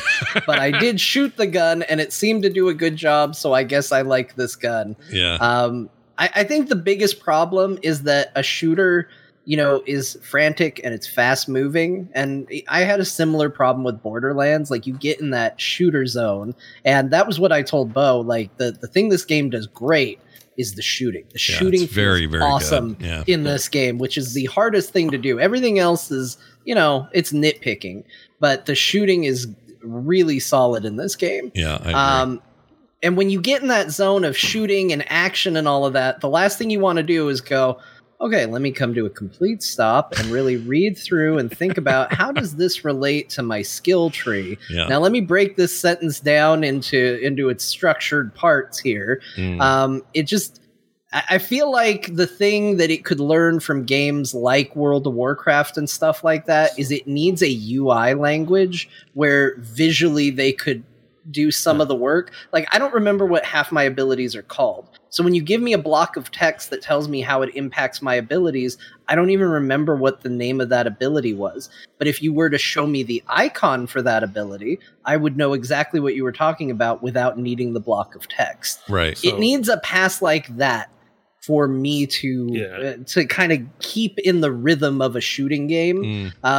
It's a small nitpick that's not going to bug some people, and it does do, and this is probably what I should just go off of, is it does give 3 stats, arrow up, arrow down, and then just, okay, John, you're too dumb to read the text. Just go off that, and you'll do well enough. Sure. So it says a Chinese developer. Oh, is it? Oh, I thought it was Duoi Network, European, headquartered in Guangzhou, China. Yeah. And you're probably dealing with localization because I have this on Dyson Sphere program. Welcome to the World Network. You are the flyer. I'm guessing it has something to do with that. Like Genshin Impact has a little bit of that too. Yeah. So your point still stands. It could use a pass, but I think you have to accept it as part of the charm. Yeah. $13 right now. So it's off 30% off. Good time to get it if people have been holding off on it. I mean, it's new this year last fall for getting out of early access, which is where I first played it. And I'll tell you what, this thing is glorious on that Steam Deck. It plays so good on there. And I love it. I love this game. I really like this game. I'm not going to deny what John is saying, though. The stat stuff, with the guns especially, you just kind of go, well, if those arrows are pointing up, I'm taking it. But there's a lot of you're right. There's a lot of stuff, and I don't think you have to get too banged up in it. But if you're a real tweaker about games like this, it's going to maybe bug you that you had to spend more time reading than you meant to. But John's right. You can kind of just go for it and play the game, and it's great. The game's great. Yeah, I love it. So we all own the game. There's multiplayer. Should we? We should co-op. Make a date. Yeah, let's do it. Gunfire date. Gunfire date. I would love to play a little co-op in there. I have no idea how that plays. I've only done the single player, but it's a very fun, great way to. It didn't require an online connection to play, which was good because that cruise had shit internet. It was so bad. Oh, good. You could play just local. Yeah, that's great. It was so bad. And then finally, Into the Breach. Not much to say there because we've all played the hell out of it. Into the Breach is awesome and it plays really good on the Steam Deck. So I played a bunch of that on the trip as well. And then I want to make a tiny side mention of a mobile game, Jetpack Joyride 2 on Apple Arcade.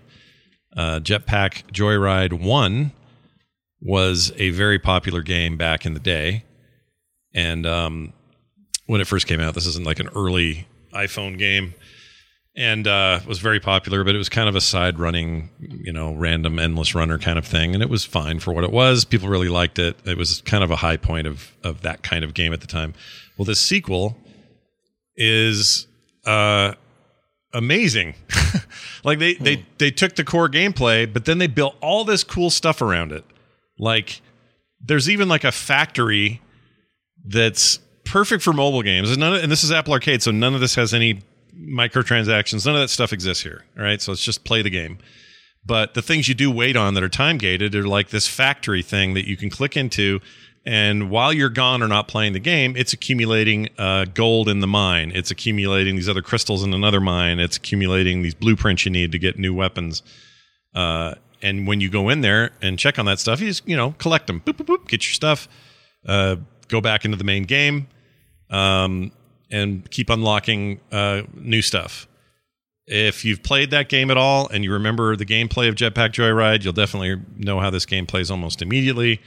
But man, is it a cool full package. There's so much cool stuff going on. I hope this ends up other places like the original game did, because I think it deserves to be on other stuff than just phone. But it's also nice because it only needs one button to function. It's literally a single button game. So using a touchscreen is not annoying at all because you're just, holding down to float and shoot and all of that. It's an amazing sequel. And if you have Apple Arcade, you can get it right now. So worth checking that out. That's it. Right. Oh, and I also, when I got back home, I played a bunch of Guild Wars 2, Cyberpunk 2077, and The Ascent, which I will hold off comment on until we get to Bo, because I know he just did a run through that game, and I want to. Are you planning on playing Cyberpunk 2077 long term, or do you just check things? No, I think this is time for me to go all in. You're gonna beat it. I don't know if I'll beat it, but I'm definitely going to play it. I mean, prior to this, I bought it, had it, poked in my head in there, saw some gnarly bugs, and got out and said, I will wait till they fix this. And I've waited that long to fully play Cyberpunk. So whether, if it holds my attention and I can get all the way through it, then yeah, but I don't know. Who knows? I got to admit, I'm curious to dive back into. Yeah. I don't know why. I'm just kind of drawn to it right now. I think the hype around this patch and what they're doing next year is helping, and I don't hold grudges forever with games that piss me off when they launch. Like if there's a problem at launch, things like No Man's Sky have really paid off in the long run, and I have some forgiveness for that sort of thing. I don't give up on it. So that's kind of my attitude about this. It's like, well, I haven't touched you in a year, but I'll touch you now. Anyway, so that's what I played. Too late to touch. That's right. And I played, I should mention on the Guild Wars 2 front, I played a bunch before I left and then a bunch since I got home. I really like Guild Wars 2, and I think for now that's gonna scratch my my MMO. We're gonna try to play together at some point. We should. I friended you. I don't know if you saw it. Oh, I haven't been in yet. Yeah, I should go on. I think you were beating The Ascent, but I have you friended. So yeah, that part seems pretty easy actually, games. And you can transfer servers with no money. So I kind of like that. It looks free. I just hope it doesn't reset progress. I don't think it will. I think this probably won't. But, some games, when you server switch, you reset your I don't think so. Stuff. I don't think that's going to happen. No. This is I think you got a level 80. You're taking them with you. Basically, it's WoW. It's WoW style. You can't do it willy nilly. You can only do one of these per 7 days. So but that's who cares, because we're just trying to get on the same server. So once is enough. I think it switches all your characters. Like you have 5 slots. I don't think it's per character. It's like your account moves. Oh, that's interesting. I'm okay with that too. But because I tried to start characters on a second server. Yeah. Because I wanted to try out all the classes and it wouldn't let me. Oh, it's weird. Like you can only log into your home server. So. Well, I'm liking it, and I keep forgetting that the glider's in there. So when I fall off a cliff, I just die like WoW style, and then I go, "Oh shit, I have a glider. I didn't have to die." It's like a major part of the game. I like the Raptor. I've only gotten the Raptor, but you know what? You know what's even good about that game? It's just mounting. Like you just it's great. Just press the space. You just mount. There's no summoning bar like in World of Warcraft. You just hit it and get on. Dismounting, you can do like a spinning kick when you just. I'm like, why isn't this World of Warcraft? Like, why are we still insisting on channeling before mounting? Like, this is so great. It's pretty good. The only time I can't mount is when I'm in a special instance where they don't allow it. But for the most part, you just mount where you're at. Yeah. It's pretty great. Yeah. But for overworld travel, why not? Like, what's the point? But I'm going to I still feel like a noob in there because there's so much to do and places to work on your stuff. Even at max level, it's just like, I don't even know. I wonder if you could figure out how many times you've mounted in a decade of playing World of Warcraft. And like, oh my gosh, dude. Multiply that by the number of seconds and just think about how much of your life you spent waiting for a mount to appear. Oh my gosh. Is it a day? Did you lose a whole day to just the mounting? Depressing. That is I wish they would release that stat. I know. I would resub so I could log in and get that stat. Yeah, me too. I'd want to know how many times I mounted and waited for that mount bar. Yeah. There you go. Wow. You need a kick in the pants as far as your numbers go. Put that in your infographics. Log in today and find out how much time you spent casting your mount. They should do that for the entire player base. You know, they do like 10 million people logged in. This is like they should put 500 billion seconds waiting to mount, you know, in the year 2022. They should do that. Did you install any of the mods, Bo, for the Not yet. I'm meaning to ask you about the mods because the game looks okay. You know, it's like fun enough, but I'm like, oh yeah, this could use some enhanced beauty for sure. We need some Maybelline up in here. The shader thing I'm using looks real good. So I'll send you links. Yeah, even just like little touches. It doesn't need much, but there's like a lack of trees and foliage. It's very geometry world in some ways, but I've been told it gets better in the later expansions too. Oh, for sure. That's the MMO problem. Like, join Realm Reborn, awesome MMO, and you're like, what is this trash? Like, you know, like it's like stick it out, it gets better, and I believe it. And I've seen video; it does look like Final Fantasy gets better. And Guild Wars is kind of like that too, where I'm like, I like this MMO, but yeah, it looks old. It looks, you know, I don't know. You know, I'm playing higher fidelity graphics games. It's like. But I think I like gives me the MMO taste. Yeah, that's what I've been missing. The slog, you know. I feel like I've missed that a bit. In this world, you know, I like how they have a different way of handling that. Like open world content's just different than your typical talk to a quest giver kind of thing. And I just appreciate a more, I don't know, a different Speaking take. of AI, it has an actually interesting way of doing quests because, like, what'll happen is you're on, like, I was on my Raptor and some NPC comes up. It's like, hey, do you have a minute? And you might be like, no, go and you just move on. But if you actually talk to them, they're like, this caravan's about to move out, needs protection. And then it marks the caravan, and the caravan's going to move out with or without you. Yeah. But you can go and choose to help the caravan. And then there's this whole, it's the same as like if you picked up a quest and had to do an escort. But other players can jump in and it's like organically happening in the world. Like that caravan's moving, whether you're protecting or not. If you don't protect it, they die. And then you can see their corpses sometimes on the road. Like there's this sort of discoverability and organicness to it that isn't locked to a strict, like, go to this hub, do 10 quests, move on to next hub. And it's like checklist MMO at that point, which I kind of really like because, you know, you can choose to do the stuff or no, you know? Right. Like it's not part of a checklist. You don't have to have done that quest. Skip lots of them, you know. So sure. Yeah, I like that. I find that interesting. Yeah. It's neat. I'm gonna keep at it. It's just I like having a game where I can do stuff, have TV on the other side, relax, just kind of play, you know. And there's some cool stuff going on in there. So yeah, I'm gonna hang around that game for a bit. John, your first note here is that Opus Magnum was back on Game Pass. That game's cool. That game is awesome. I love Opus Magnum so much. It's really good. It is an amazing game, and I saw it pop back up on Game Pass. It was one of the first games I played on Game Pass back when it started.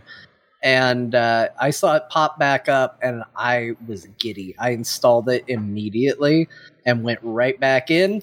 I was a little sad that there's no save of data. It wasn't like, hey, welcome back, you're back in. It was like, fresh start, go through the tutorial. I was like, I probably should have bought this game. I like it. At the same time, I still though, probably like, should. At the same time, how much would you remember? Because I think it's one of those games too where it's like, what does this do again? Like, I wouldn't remember a thing. It's such a good game, though. Yeah. It is just amazing. So I don't have a lot to say about it. It's a puzzle game. I guess I should say what kind of game it is for people that don't know. It is a puzzle game in which you build simple machines, simple routines to perform simple tasks with a light, very light story around it. Based on the fact that you're doing alchemy and stuff like that. And it's just cool. It's just, it looks cool. It sounds cool. When you make a puzzle, when you finish it, it literally lets you just create a GIF of your puzzle in action. That's so you can the just best show part. people, yeah. like, look how cool my machine is as it's doing its thing. It gives you a report based on everybody who's been playing the game on where your machine fell as far as cost, how complicated was the design, how expensive was it? Because the game doesn't even really like limit you, and that's part of what makes it so fun is they don't come in and get all snooty about it, and they're like, no, you have to do it for this amount of money. They're like, no, just build it. But then we are going to judge you at the end, and we're going to be like, hey, you maybe spent too much money on this project.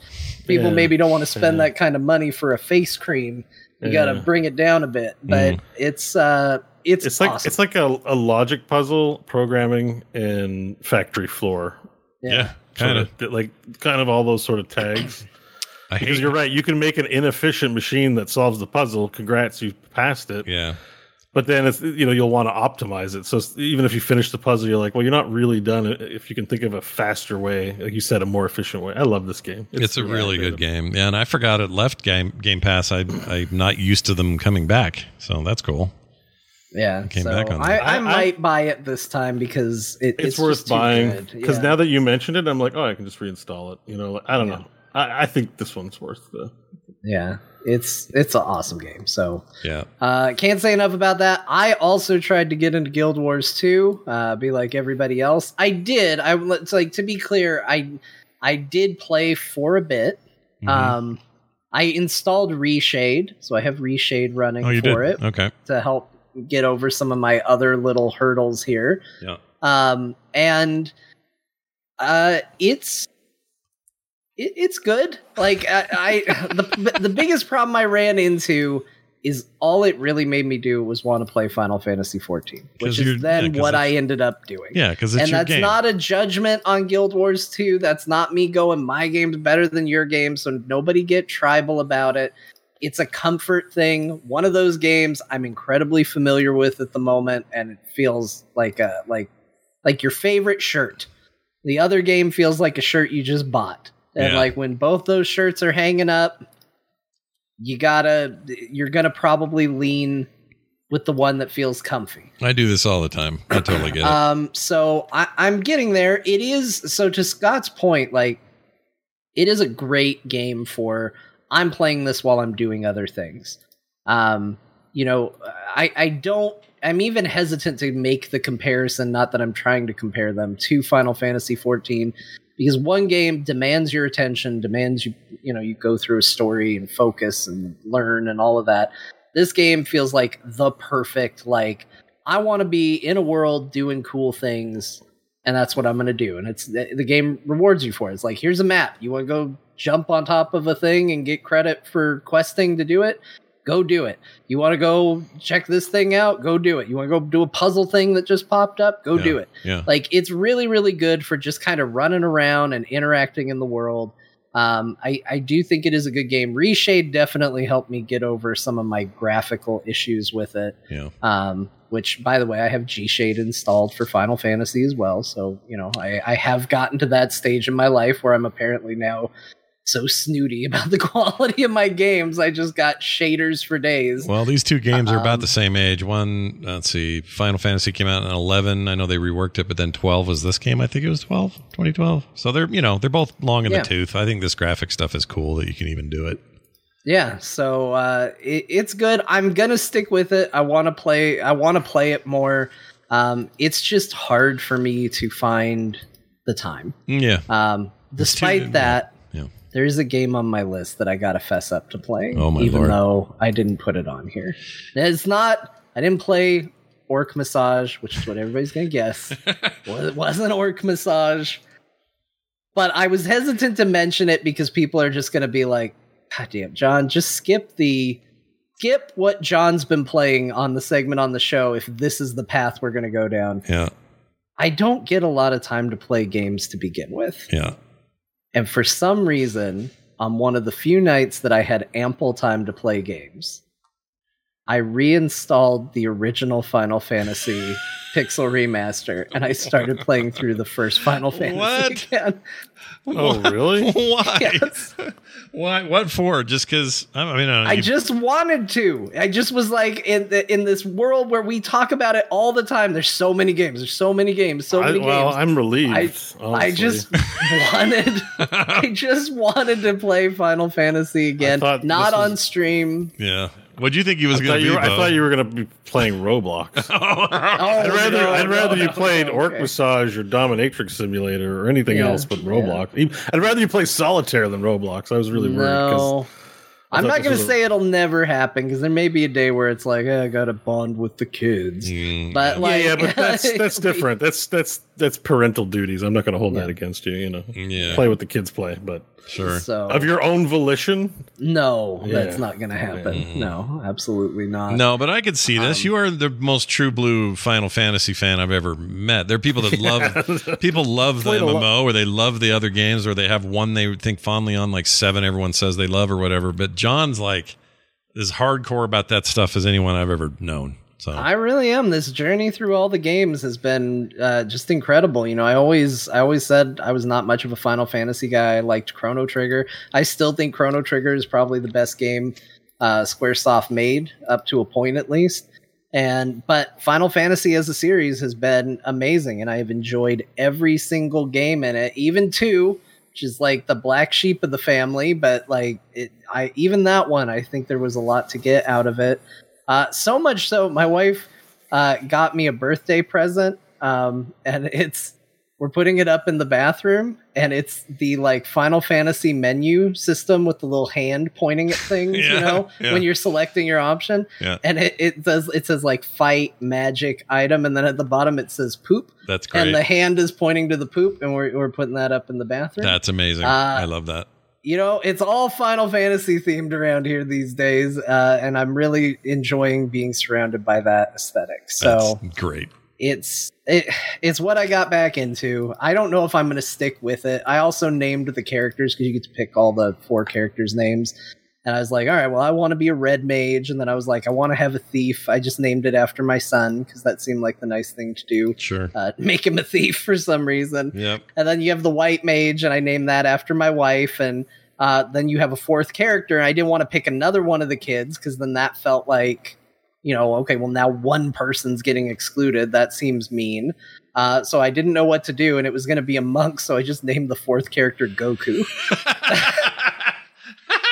Take that, Fortnite. You think you got all the cool bullshit? Yep, so wow. That's what the new adventure is. I love it. I don't know if I'll stick with it. I do need to still play other more relevant things, which thankfully I did. We'll get to my last game. But I did play Final Fantasy. This last one I have serious levels of curiosity about. It's the Disney Dreamlight Valley game, and I saw this on all over the place. It popped all over the place. So it got a lot of attention, a surprising amount of attention. Yeah. I didn't think anybody was going to care about this game. Yeah, I didn't either. A lot of people are talking about it. It is on Game Pass, so we talked about this last week as a thing where I said, I am so grateful for Game Pass because in a million years I would never buy this game. Yeah. But if it's on Game Pass, I will try this game. Yeah. And I loaded it up, and it is pretty much exactly what it seems to be billed as. It is a Disney Animal Crossing-esque little adventure. It's not bad. I haven't played a ton of it, so just to be clear, I'm not very far. I don't know how the gameplay loop is going to ultimately look. I'm still doing early quests and stuff like that. I met Merlin. My big issue is it is microtransaction-y. Now, it's not in your face about it. At no point did I get a prompt, but I did go through the menus and like hit a menu where it was like, it's the Pixar event. And I was like, well, what's this? And they're like, buy the Pixar Super Pass to get and it's like a Game Pass type deal. Oh, yeah. And it honestly, it just reminded me, first of all, it did put me off of the game a little bit. That was when I was like, okay, interest in this has waned. Yeah. But it reminded me of what my fear is with Diablo 4, which was I checked out the Pixar Pass, right? And I opened it up and I was like, what can you get? And it's like, you want to dress your avatar up like they're in one of the Incredibles costumes, like that's locked behind this paywall. And it just made me think, and I was like, well, I wonder how much stuff, because you think like, okay, well, if they have the Disney properties and if they have all this stuff, like, yeah, surely this will be in there and this will be in there. Well, I wonder how much of this is now going to be behind a paywall instead of something that's just readily available in the game, which is my big concern about Diablo 4. How much cool armor is in the game versus which is in the, seasonal passes. Like, if it feels kind of equivalent, that's nice. If it's not, if it's like, here's your bullshit and then here's the nice stuff you got to pay for, that doesn't feel right. And that kind of was how this felt a little bit to a degree. But I'm going to probably stick with it. I'll probably have more to say next week because I do want to get more into what the game actually is. Right now, I just kind of ran around and collected tools and cleaned up the environment. I do think that it's a little weird. They put this sparkly effect on all the Disney characters that I find incredibly distracting and I hate. I need to see if there's an option to turn it off. I don't know why it's there. Like, maybe it will be a story thing and they'll be like, well, they all got sprinkled with magic dust or something. I don't know. I think it's there to like make you go, oh, look, a Disney character, but it is like distractingly annoying. Yeah. So I want that to go away. I hate it. Something terrible. Like, seeing Merlin was there. The fact that they don't do voice lines, they do the like, you get a little bit of dialogue repeated. So like you talk to Merlin and he's like, hello there. And then like you read text that was not hello there, haha. Yeah. And then after a while he goes, oh.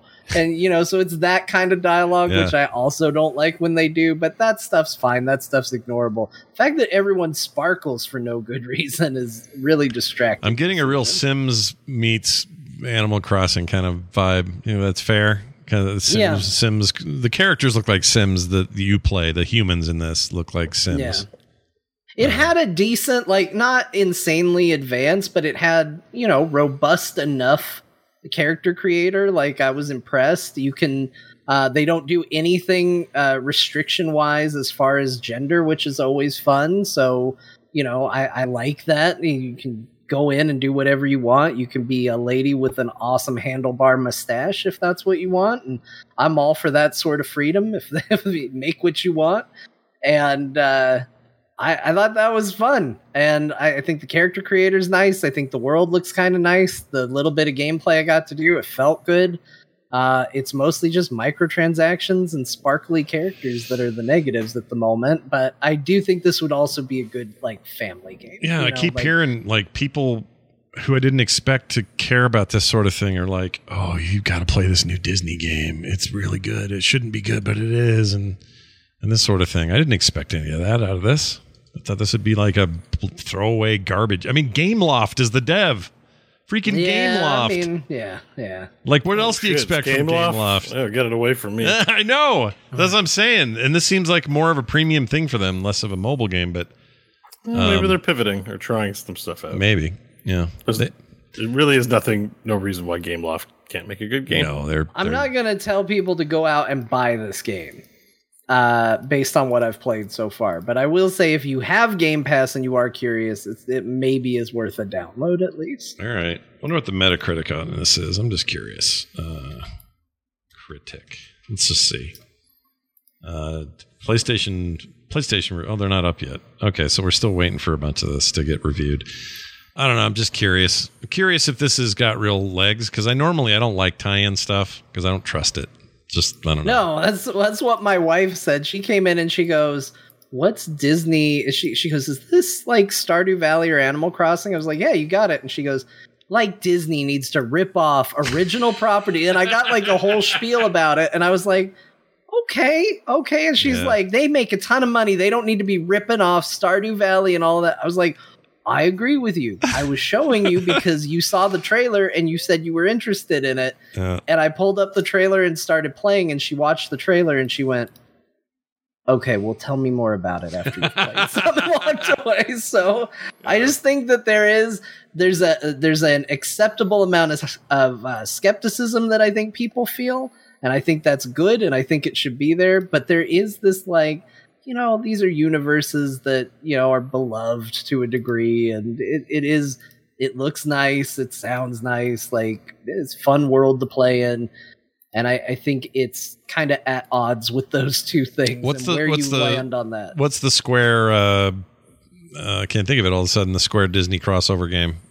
Kingdom Hearts. Kingdom Hearts. I'll bet the Kingdom Hearts people are stoked. You know, They're just like, yeah, put it all together, mash it up, let's go. They're used to that. I'm not so much from Disney anyway. If these are Marvel characters, I might be way more interested, but I'm going to check it out. I've heard good things. So I downloaded it. Just need to give it a shot. Thanks, Game Pass. Give it a go. What else here? That's it for your list. That's it for me. That's my list. Hey, Bo, tell us about your revelation in 166 megahertz gaming. Had a busy gaming week, and it's not VR related, everyone. So for those of you who need a VR break from me, well, you're going to get it this week. So there you go. The Labor Day happened. There were Labor Day sales, and I got it in my head. I've had it in my head. I bought my sweet PC. It's been 6 months-ish, maybe. March, April. Yep. So April, May, June, July, August. Yeah. We're on about 6 months. I have a 31-inch 1080p monitor. It's 60 megahertz maxed out. And I just happened to catch, the sales, and I was like, oh shit, I need a monitor. Is this a good weekend? What are the prices like? I didn't really price these out. At first, I wanted to buy 4K.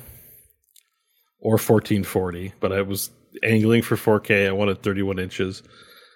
And then as I started researching the price and stuff, I'm like, I might as well get like a refresh. I want a refresh rate upgrade too, right? And like those monitors are over $1,000. I couldn't find anything that was on special was sold out. Yeah. So I was like, all right, let's hit a different price point. And so I was like, I either have to decide between 4K, 60 refresh. But what about just a higher refresh on the 1080p? Anyways, I ended up finding a good deal on a monitor. It's a 31-inch 1080p monitor, normally priced around the $550 mark. Yeah. I got it on sale for $300. It's good. It's got like low ping. It does 166. It's not even like the standard double. Like it's like ultra mega refresh rate. It's like an LG Ultra Gear, something like that. It's a sick monitor. I was a little nervous because I was like, what difference is how much, it's still 1080p, like what am I really getting? But my logic was, my computer can render Doom Eternal at like 200 frames per second, but I'm not getting all the frames on my, you know what I mean? Like it's a waste. Like why render all those frames if my refresh is 60? Yeah. So I'm pleased to report that I love my purchase. Holy shit. Yeah. Why dude. I was living in the dark ages for so long. Yeah. And nobody told me that, why are you gaming in 60 megahertz? Like, what? Because everybody thought 60 frames per second would last us forever and it's all we ever needed. But it turns out it really is just the baseline and this 120, yeah. And 140. It needs to be hyped up a lot. But listen, you're not getting a graphical explosion or improvement of any kind. But the feel, when I logged into Heroes, it felt like I was playing in butter. Like if you could animate the screen in butter, that's just I'm like, oh, it's so silky. Everything is so. I'm getting all 166 frames. Instead of blinking 60 times before my eyes, it's blinking 166 times, and it just looks so good. Holy shit! That's awesome. I love that. It's been so I've been what I've been trying all my games. I'm like, oh, I want to play everything at 144. And I really discovered the refresh rate thing because of how important it was with my Skyrim VR tinkering. Because I bought an overlay to test out frames. It turns out I'm only getting 45 frames per second, which is really bad for VR in the headset. But VR technology has I'm not sure, I wouldn't call it AI, but it has a way to interpolate frames when you drop, so you don't notice it. That's why my experience has been okay. But a little weird. There's a little weird. So I feel like I'm still getting a high refresh rate, but oh no, it's intelligently dropping in frames. You know what that is? That's that thing that TVs get, that smart mode or that smoothing mode that everyone hates on TVs. Yeah, it's something like that probably. Yeah, for sure. And so I was learning a lot, and I'm just really valuing the importance of high refresh. The MetaQuest is going to go to actually 120. MetaQuest 2 is going to be natively 120 refresh rate. And I'm like, so then I'm like, oh, I see the importance for refresh rate, because if VR world has to be like life, you don't want any disruptions to frame rate. It's not like when you're playing a flat screen game and it dips to 30, you get it. Oh, it's dipping to 30. You just want to never have that happen. It makes people sick and it's not fun. Sure. So then I was like, okay, I'm not increasing my resolution, which sucks because I know my card can handle it. But I think my plan is going to be the 40 series are going to get announced soon. I'm going to save up some scratch I'm going to try and get in the high tier because I've got a 60. I'm going to see if I can't angle and get a high tier graphics card for the next generation. Sure. Or maybe a 3080 Ti or 3090 if they go down in price. Yeah. Or get a used one. And then I'll do the 4K.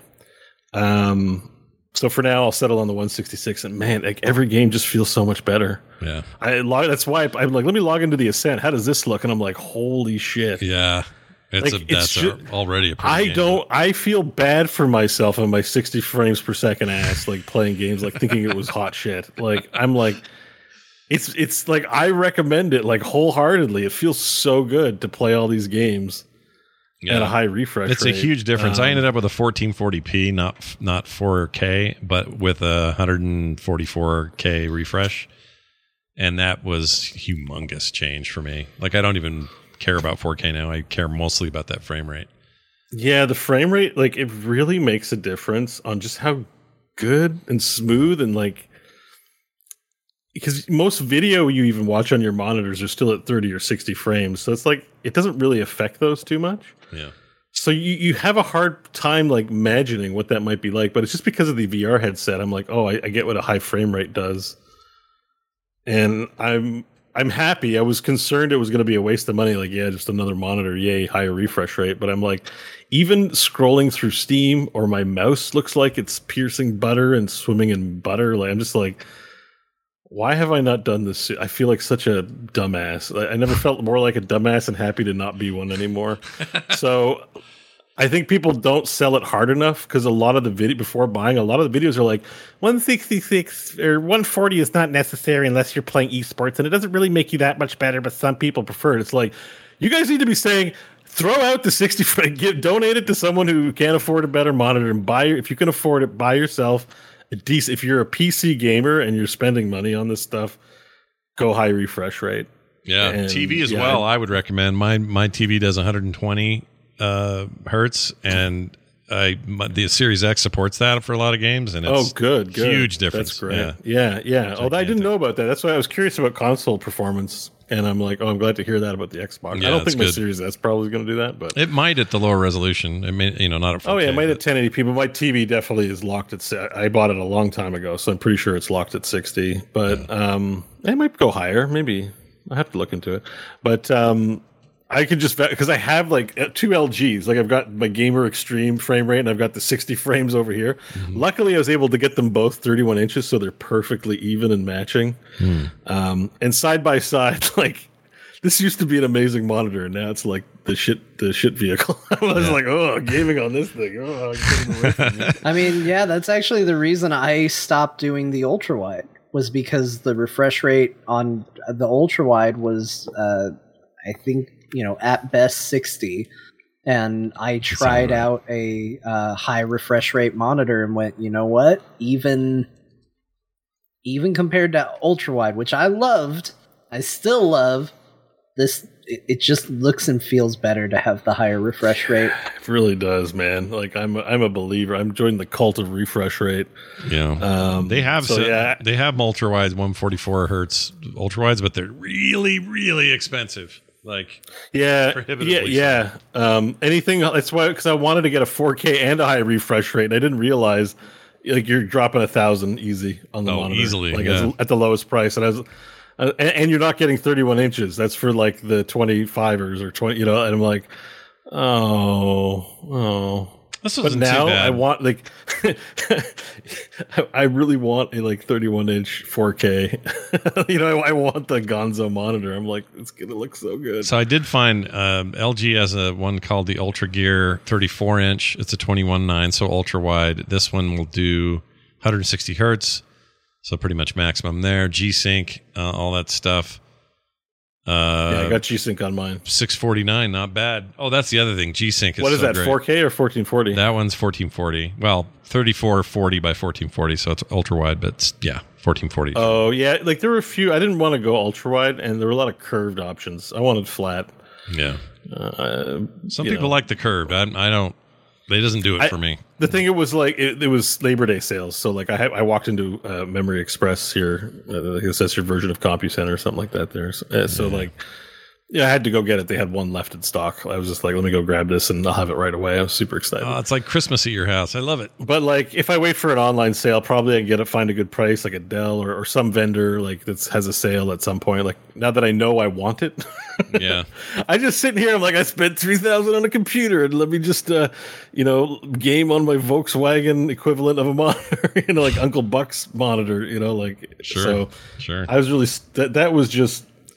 Yeah, like playing in Tears of Butter, like so good. Awesome. So don't let anyone tell you don't need a high refresh rate. Like you don't get it, but like if you can afford and you're upgrading it, think about it because I think it's important. Yeah, now that I have it, it's really nice. Yeah, and there's some pretty good sales on these right now, so it might be a good time to look.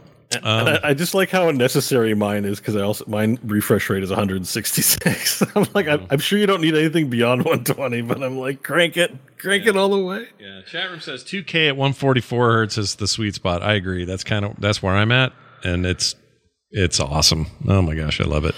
I don't care. And I mean, getting a 4K like my 3060, it's probably going to be not. I probably need a better graphics card for 4K to begin with. So. Yeah. That's why I'm not in a rush. I'm going to check out the graphics card situation and maybe make the switch. But all right, so tell me about how the Ascent was because you made me reinstall it and play the Ascent again. Yeah. So speaking of which, the Ascent was a game that launched when I had my old computer and it didn't run the best. Yeah. And I tried to stream it too at the same time and it really didn't run the best. But it was on Xbox. So I'm like, okay, I played on Game Pass, but you know what? I don't like playing that game on controller. Not because like I can play twin stick shooters with the controller. But that has like a ducking mechanic. Mm-hmm. And I just found it kind of extra annoying. Also, the aiming's really precise. Like, if you play a game like Heroes, usually you got to aim for the hitbox on their feet. Yeah. And a lot of games are like that. Like, just get generally around them. But in this game, headshots are headshots. Oh, yeah. In the 3D space. So you got to like aim a little higher than their feet. Like, there's some adjusting to how the aiming works in this because it's very precise with the red dot, like in 3D space. It's not a very forgiving collision detection. Mm-hmm. But it is accurate once you get used to it. So I didn't enjoy it, especially with the ducking and the aim down sights button. There's just too many buttons to press all at the same time on the controller. And then I remembered when I was looking for games to check out my 144, I saw the Ascent on sale and they had a DLC. I was like, oh, there's DLC for it now. There's a new zone. Awesome. So I bought it and I played it all the way to the end. This game is, it's really strong in some ways. And it's really like, I wish there was more in some ways. You know what I mean? Mm-hmm. I really like it. There's no classes or gear progression. It's very much a shooter. Like, here's your guns, level them up. It's very basic. There's gear, but it's not. You're right. It's not the same as like itemized Diablo level sort of stuff. Yeah. Like that's where it's like I put it in the twin stick shooter category because it's like it's lacking a few key features for me to call it an actual ARPG. Yeah. But I really want it to be that because the actual moment to moment gameplay, like aiming and dodging and the abilities on the weapons are very cool. Like it's awesome. The environments, I was talking to John a lot about this last week. So sorry, John, if it's a repeat.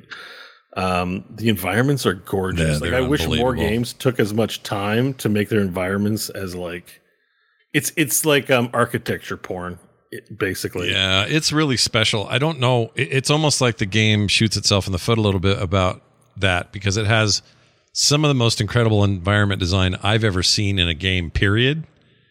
Yeah. But does the rest of the game live up to that level that they've established with that environment stuff? Because it's so cool. Yeah. Like, I want to be in there all the time. I think the basics are there. I just think progression. Like, I got to a point once I got to the expansion, I have a giant turbo hammer and a elite set of armor, and I just one-shot. I just run around like a football player, one-shotting everyone with the hammer. I'm like, it stops being fun because everything's just too easy. I'm not even using the gun system anymore. Like, if you're using the best weapons, right? Yeah. So, like, it starts off tactical and strong, but once you get any hint of power, it's pretty much a cakewalk. You know? Like, once you, And, like, I tried a New Game Plus, and it's still enjoyable, but it's just too easy. Yeah. They're missing that progression. But man, dude, you know how bad I would kill? I would kill for a game that I don't know what to compare it to. Like Fallout, maybe. You still keep it action, but this world deserves more. Like this is the most real, hyper realized, at least visually and kind of even auditorially, the most hyper realized cyberpunk space I've played. I love that. Yeah, I think that's true. Like, the writing's okay, but it's good. It's a cut above basic. Like, I like Poon. Yeah, you do. Put that. Put that on the internet. Poon is a character. I like Poon, and I like, it's got all the tropes of cyberpunk. It's one corp taking care of another corp, and there's a shadow corp, and it's corp all day. Yeah, like, I think the fictionalized world, there's I like what they've done with the races, and it's kind of like there's aliens, but nobody talks about that. Yeah. And it's on another planet. We're not on Earth. It's a cyberpunk world on a space planet. So it's like, it makes it feel new and unique because a lot of cyberpunk is near future Earth terribleness. And it's like, well, it does the more Shadowrun thing of. Oh, yeah, very much Shadowrun vibes. Yeah. Mixing more fantasy tropes, but it's still a corporate dystopia, essentially. Yeah. Like you start off as a janitor in the underbelly. And that's basically where all the shit of the giant megaplex gets processed. It's a giant like toilet factory or whatever they call it, sewer. Yeah. No, I really like that game. I want more. Like, I just want to play more, and I want a real challenge. I think they just kind of like ended it. It feels like they had to release it, so they kept the game within a certain scope. But it feels like there could have been so much. It could have been an $80 game with so much more in it. Oh, there's so many. Like, I just feel like the world building is so strong that you could have made a bigger, more way larger in scope game than what they gave us. But that being said, I feel like it's just a joy to shoot in and feels good running around. It also feels like a shame to move so quickly through a lot of the environment. Like, this would be better as a turn-based RPG, because look at the sweet architecture. Let me run past the sweet architecture real quick. Yeah. You know what I mean? It's like, well, I only got to see it for 2 seconds. You almost want to linger and have a fight or something. I feel like this game was bigger. Imagined it much bigger than it was, and it launched as is, so. Well, maybe they've got a chance to do something cool with not maybe a direct sequel, but they've got all these assets. They have a pretty amazing world built. Maybe they could do something. I don't know. And another thing they did a lot too is they really populated it with NPCs, like just like a GTA or something. Like, you feel like it's a cyberpunk world. It's not like it's just enemies and you, and the only friendlies are in towns. Yeah. It's like there's people everywhere. Like, don't shoot me. Oh no, another crazy one. Like, it's just that everywhere you go, there's NPCs, like in a crowded metropolis. And I really also appreciate that commitment to the world. Yeah. I like that they did that too. I love this game. How far have you gotten? Probably. Oh geez, I'm still maybe second or third major mission in the above city space up there. So not super deep yet. I just barely installed it. It's still long enough. Like, I found it was still a good 20 to 30 hour campaign with the DLC, and like there's it was a whole Sunday for me. Like, I played all day. Yeah. It was good. Nice. All right. Well, I'm going to play more of this for sure. Oh, and the runs great on Steam Deck. Everybody, I played it there as well. Yeah, it looks very good, Steam Deck friendly. How did you find the controls though? Fine. I didn't have too much trouble with the controller. I know what you're saying about the precision and the duck and the high and low and all that. Yeah, I wasn't successful, and it frustrated me. It's not bothering me too much, but again, I'm not far enough to say whether, But I like playing with the sniper rifle. Like, there are guns whose, like, there's flamethrowers and stuff, so, you don't need, or machine guns where you don't need. Yeah. I like to be like, I'm going to kill you with as little bit bullets as possible and just go puck, puck, and get headshots. So I like the precision of the mouse for me, but works fine. I'm sure it works fine for me. It's fine, yeah. Control. The only downside on the Steam Deck is the text is pretty tiny for some of the descriptive text and some of the dialogue. So reading that's really hard on a smaller screen if you have eyes that are less than 100% great.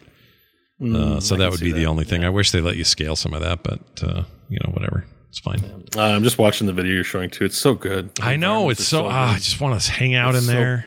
Yeah. I just want to draw. Oh, I love it. They did it's the star of the show is the environments in there. Like, 100%. Hands over. Yeah. Totally agree. All right. So you played a bunch of that. What else you got? You got your Grim Dawn. Fine. We've talked about this game so much. And I've talked about, I played a little bit. I played, and Again, I got the 160. I'm trying everything. I'm playing Doom Eternal. Like a lot. I played a lot of stuff I'm not going to talk about in here because I just got in to see the refresh. Right? Doom Eternal is so good with the refresh rate. I was like, you know what? The Ascent put me in the mood for an ARPG, and I was like, am I really going to? I did try to play Diablo 3. I actually wasn't that impressed with the refresh rate in Diablo 3. But yeah, I'm like, yeah, it animates better. I've played this game a billion hours. I can't do it. I just can't do it. Same. I'm done. Then I was like, I keep jilting Grim Dawn. Let's crank it open. Let's see if it hooks me. And I finally played to a point where it did. I think the big turnoff with this game is, you go from Diablo 3 with well-animated spell effects on your heroes. And I gotta say, it's underwhelming transitioning from Diablo 3 to Grim Dawn. They look a little more dinky. I'm sorry. Sure. They just do in comparison. No, they do. Okay. And that's a big part of the fun of playing a class. However, this is an ARPG's in a post-immortal world where you're like, let me get this casual experience playing an ARPG. Immortal, has all that baggage. Mm-hmm. So this is more complex than Immortal mechanically. In fact, it's a fully featured ARPG. It has item science, randomized loot. It has a lot of abilities, a ton of build depth. And I started off playing an Inquisitor, and it's auto attack based. So I'm like, I'm not even gonna use that many skills. Like the guns are just cool. And just like, kapow. And I was having a good time. Mm-hmm. And you know what? I got to their version of Leoric, which is Warden Krieg. Yep. But I was like, okay, all right. I was still having fun. I was like, still not impressed. And then I got to the second zone, and it started to be more outlaws. And then I got to a dungeon, which is not a main story dungeon. I don't think it's like a side questy kind of thing. Yeah. And it was really deep, and it had 3 levels, and it lasted a long time. And I all of a sudden was like, I really like this game. Once you hit level 30 or so, then you start having a lot of abilities, a lot of points, and the item science kicks in. Oh, yeah. And I got to 30 on the Inquisitor / Necromancer, and I was like, actually, I don't know if I want to play this. And I started a second character, and now I have another level 30. That's Necromancer / Arcanist, because you start with 2 classes so early, and you can't switch. It's very cheap to respec. It's just like basically Diablo 3.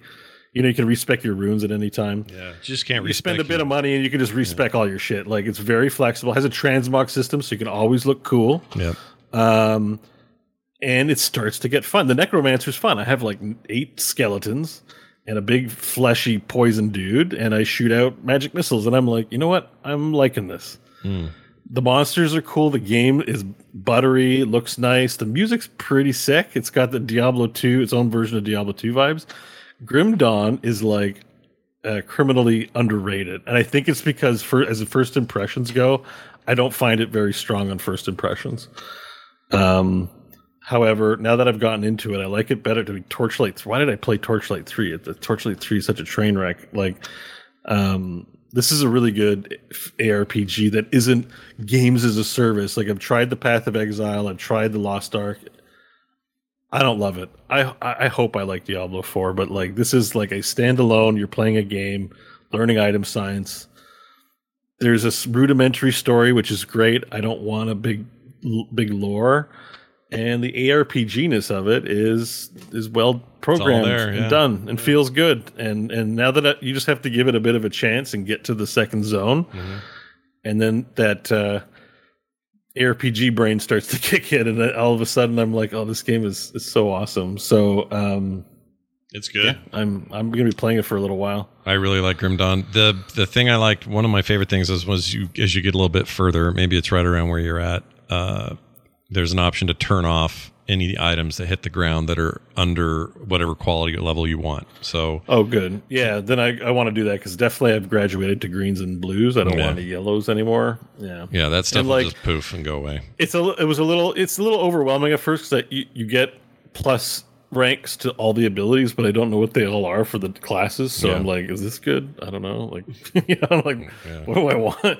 Initially the tooltips are pretty complicated, but that's how you learn over time, right? Is like you start making incremental changes, and until you hit a wall, you don't really care about it. Like, oh shit, I died here. Like, they're actually hitting hard. I need to think about defenses.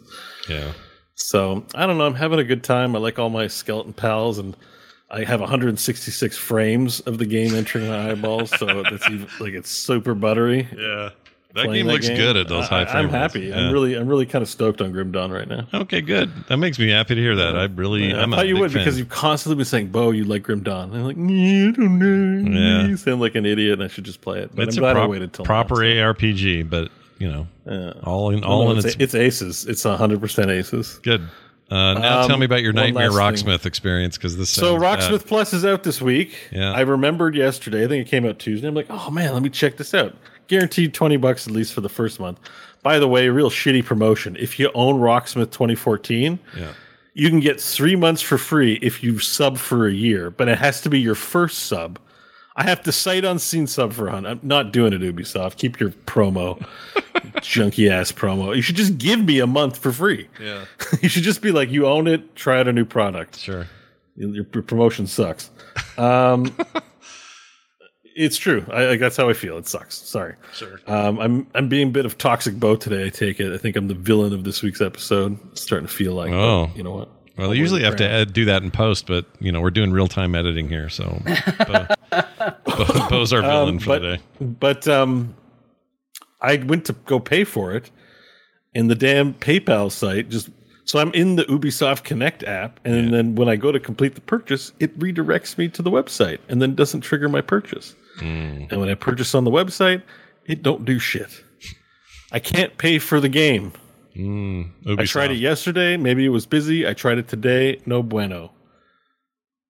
I don't know if anyone over there is listening, but please, I would like to finish my transaction. Maybe I should email the customer service instead of posting it here in the show. But it's a really bad look if you can't play their game on launch week. Like, oh my god, Ubisoft Connect is problematic. You know what I've learned? I learned something here, because this reminds me of what I had to do with the CCP launcher to be able to play Cyberpunk on the Steam Deck. You need this launcher to create the layer for the saved games. No big deal. I don't mind when it's like a little panel, quick login, launch the game. Everybody can do that. I don't care. That's fine. Everybody and their dog, make a little thin layer launcher. Fine. But what I don't want you to do is make a thing that has to be minimized to the tray and run in the background all the time and have a its own little store. F off. Yeah. Or have weird pages. No, I know what you mean. Ubisoft Connect is not. When it's just I'm not excited to be in there. If it's a thin layer, like a really thin layer, that tells me you're gamer focused. You care about my experience. Guild Wars 2, Final Fantasy 14, great little launcher layers. Sure. Right? They do have promotions on them. You can click them, news items. Yeah, but it's super clear. Log in, launch game, you're in. That's it. I don't mind that. That's fine. Do that. But Ubisoft Connect, I'm looking at you, EA, whatever you call yourself now. I don't like your desktop thing. F off, all of you. Larian has a good one, but for a company that doesn't have a lot of IP, you now log in through a launcher. Oh yeah, that's true. I ran that. It only runs when you're running a game, so it's like perfectly fine, and that runs great on Steam Deck as well. Just ran, no problem. Plus, the thing has a touch screen, so if I got to select I agree to these terms or whatever, it's fine. It's not a big deal. But when you make it a whole event with running software, running down below during the whole time, freaking F off with this noise. Do stuff gamers want. Then you'll sell more shit. I promise. Yeah. Anyways, don't have good things to say about Ubisoft Connect. No, apparently not. They won't take my money. Well, on that dour note, let's do a quick email, and then we'll get out of here. That's a good question. This email is from Ricky, who wrote in. He's also CactusBoy00 on Twitter. I like that name. Says, hi, guys. I listen to Core, and there will be dungeons for years. But aside from some fan art for TWBD I posted on Twitter earlier this year, I've never written in. After listening to the 825 episode of Core, it struck me that Bo and John both spent the majority, if not all of their weekly game time on older games. I tend to be more like Scott, frequently jumping from game to game, and I think that's because I suffer from game FOMO. I think mine's different. I got like ADD or something. Anyway, with so many new and awesome looking games coming out constantly, I find myself frequently worried that I'm missing out on something. My game time is limited, so it aggravates me when I spend even part of it feeling guilty about what I am or am not playing. Do you guys ever feel like you deal with this? If so, how do you get past it? Thanks in advance for your thoughts, and especially for constantly making me laugh, says Ricky. P.S. I will never swim in a lake in Canada. Why not? Well, Bo, because you pooped in one. Oh, somebody asked me if I don't think you got any lake shitters in the U.S. Oh, I guarantee we do. I guarantee it. I just don't know who they are. You made me not want to swim in lakes, period. So come on. Like, as I established, there's shit in every lake. It may not be human, but like there's definitely fish. Okay. It's all right. It won't go near you. Yeah. And I was thinking about this the other week. I have something to add about the shit in the lake story. Just as a point of order, because I think people are picturing like I shit and it's somewhere people can stand. Yeah. But it's like 50 feet or 60 feet. It's way down in the depths of the lake. So you're going down under when you do it? No. I was like treading water. Oh, but you're counting on a. But like I'm like out. I'm not. I didn't do it on the shore where it could wash up and the evidence could be found. Right? Like I swam out. I swam out to where it's just black. You know, you have to swim down 50 feet. Like nobody's going down there. You know, there's 50 feet of water between you and the ship. But do you think did you have a floater or do you have a sinker? You don't know. No, it sank. It sank. I don't think shit floats. I don't think any shit floats. It does. How do you know that? Because I flush every time I'm done going to the toilet, and sometimes it's at the bottom of the bowl, and sometimes it's floating. I guess so. I don't know. I lay big pipes, so I'm like, I don't really have those little floaty nuggets I think you're talking about that much. I get an occasional floater, and that would be my concern because no matter how far out into the lake you are, that stuff will get to shore, and now you got a floater on the shore. I had no floaters. Okay. Like I'm already submersed, and with the added pressure, it probably fired it down. You had some pressure that like shot it down. That's amazing. I didn't tell the whole story, right, about why I shat in the lake because we were out on an island. Yeah. There's no outhouses. It's nature for miles around. Nowhere to go. We're camping in tents. Yeah. It's like 10 dudes. So they dug a hole in the middle of the island, put a roll of toilet paper on a twig of a branch of a tree, and everyone just shits in the hole. And I got tired of going to the piss and shit hole in the middle of it stinks. It's full of bugs, bees everywhere. I just wanted to have a serene, peaceful shit away from the shitting hole. So I shit in the lake, and I kind of held it for a long time. So I had to go really bad. Yeah. So it was a big laundry basket or whatever. Like it was a full. It was a full laundry basket. I've never heard of that. I don't know. It was a big I had waited a while. It was a few days worth of backup, let's say. So I was like, I got tired of shitting in the shithole with 10 other men shitting it. Yeah. I don't like that either. I'm with you there. I don't like that. Like I was like, I didn't. And before we went, I didn't really think about the shitting arrangement. So I was like, okay, let me be a man and not complain about the shithole. Yeah. Like no outhouse, just a hole. Pull down your pants in the middle of nature and just shit, like crouch and shit. And I'm like, nasty. I got to. Well, I also don't like spiders. So wherever there's flies, there's spiders. And I don't love shitting in nature. Is that true? Wherever there's flies, there's spiders. But I realize I come from. If you want to have a sense of like the kind of people I come from on my dad's side, watch Game of Thrones and look at the free folk. Like we do not kneel. Like that's, we're wildlings essentially. Like that is like that side. So it's just like shit. That stuff's sort of expected. Yeah. And but I am part city boy, and I got tired of the shitting arrangement. I tried to hold it for a few days, and I'm like, I don't want to go back. Yeah. So. It was one time, you guys, and that's why I went to the lake. So have a little sympathy for me. I feel bad for you because I had to stop a car once. Speaking of Guild Wars 2, on Guild Wars 2 launch night, I had to pick my daughter up at school, and I had to stop the game. And suddenly, because it was like, oh, I got to pick her up, I got to go. All right, I stopped the game and go. Well, sitting down there playing that game all night had kind of you neglected your bowels, right? Yeah, it kinked me. I'd felt kinked and fine. I get out to the car. I'm like, oh, I gotta poop, and I went all the way down there to get her at the school. I'm like, well, if I hurry up, I can maybe go at the school. Then I got to school. And I don't want to go in a high school. It's gross. Yeah, this worked out so much better. Good decision. So I grab Carter. Carter comes out. I go, get in the car quick. She's like, what's the matter? I go, just get in the car quick. So she gets in the car quick. We're driving. We're halfway home. The lights are slow. The people are slow. And I'm like, I can't do it. She's like, you can't do what? I go, hang on a second. I pulled over. I got out. I went to a construction site that is now a grocery store, and I found a giant pipe. And I sat on that big old pipe. What? You shit in a construction zone pipe? I did. Was your daughter watching? This was after you picked up your daughter, she was right? mortified. She was in the car, mortified. You couldn't see those. It was night. It was dark, so you really couldn't see what was going on. It was a Carter. She should draw. I've heard this story, but I, for whatever reason, remembered it as you just went in the woods like a bear. Not that you went to a construction site. It was just right there. And shat where some person has to go to work the next day, where someone was like, "Hey Reggie, you want to grab me that pipe over there? I don't know what it's doing." I don't know why they have New York accents. I don't know what it's doing over there, but you want to give me that pipe? And he goes over and just big dumper some homeless guy. You're not gonna believe what is in this pipe right now, man. Yeah, no, you're right. You're absolutely right. Like when I go by that grocery store, which is way kind of far from where I live it's a now. grocery store. This is probably in the ventilation. They probably left the shit in there, and it's probably the air ventilation. Well, I think it's a sewer pipe. I think it's like the perfect pipe because I think it was a big old fat cement sewer pipe. It's a super pipe. What does that mean? Not a sewer pipe, not super pipe. Oh.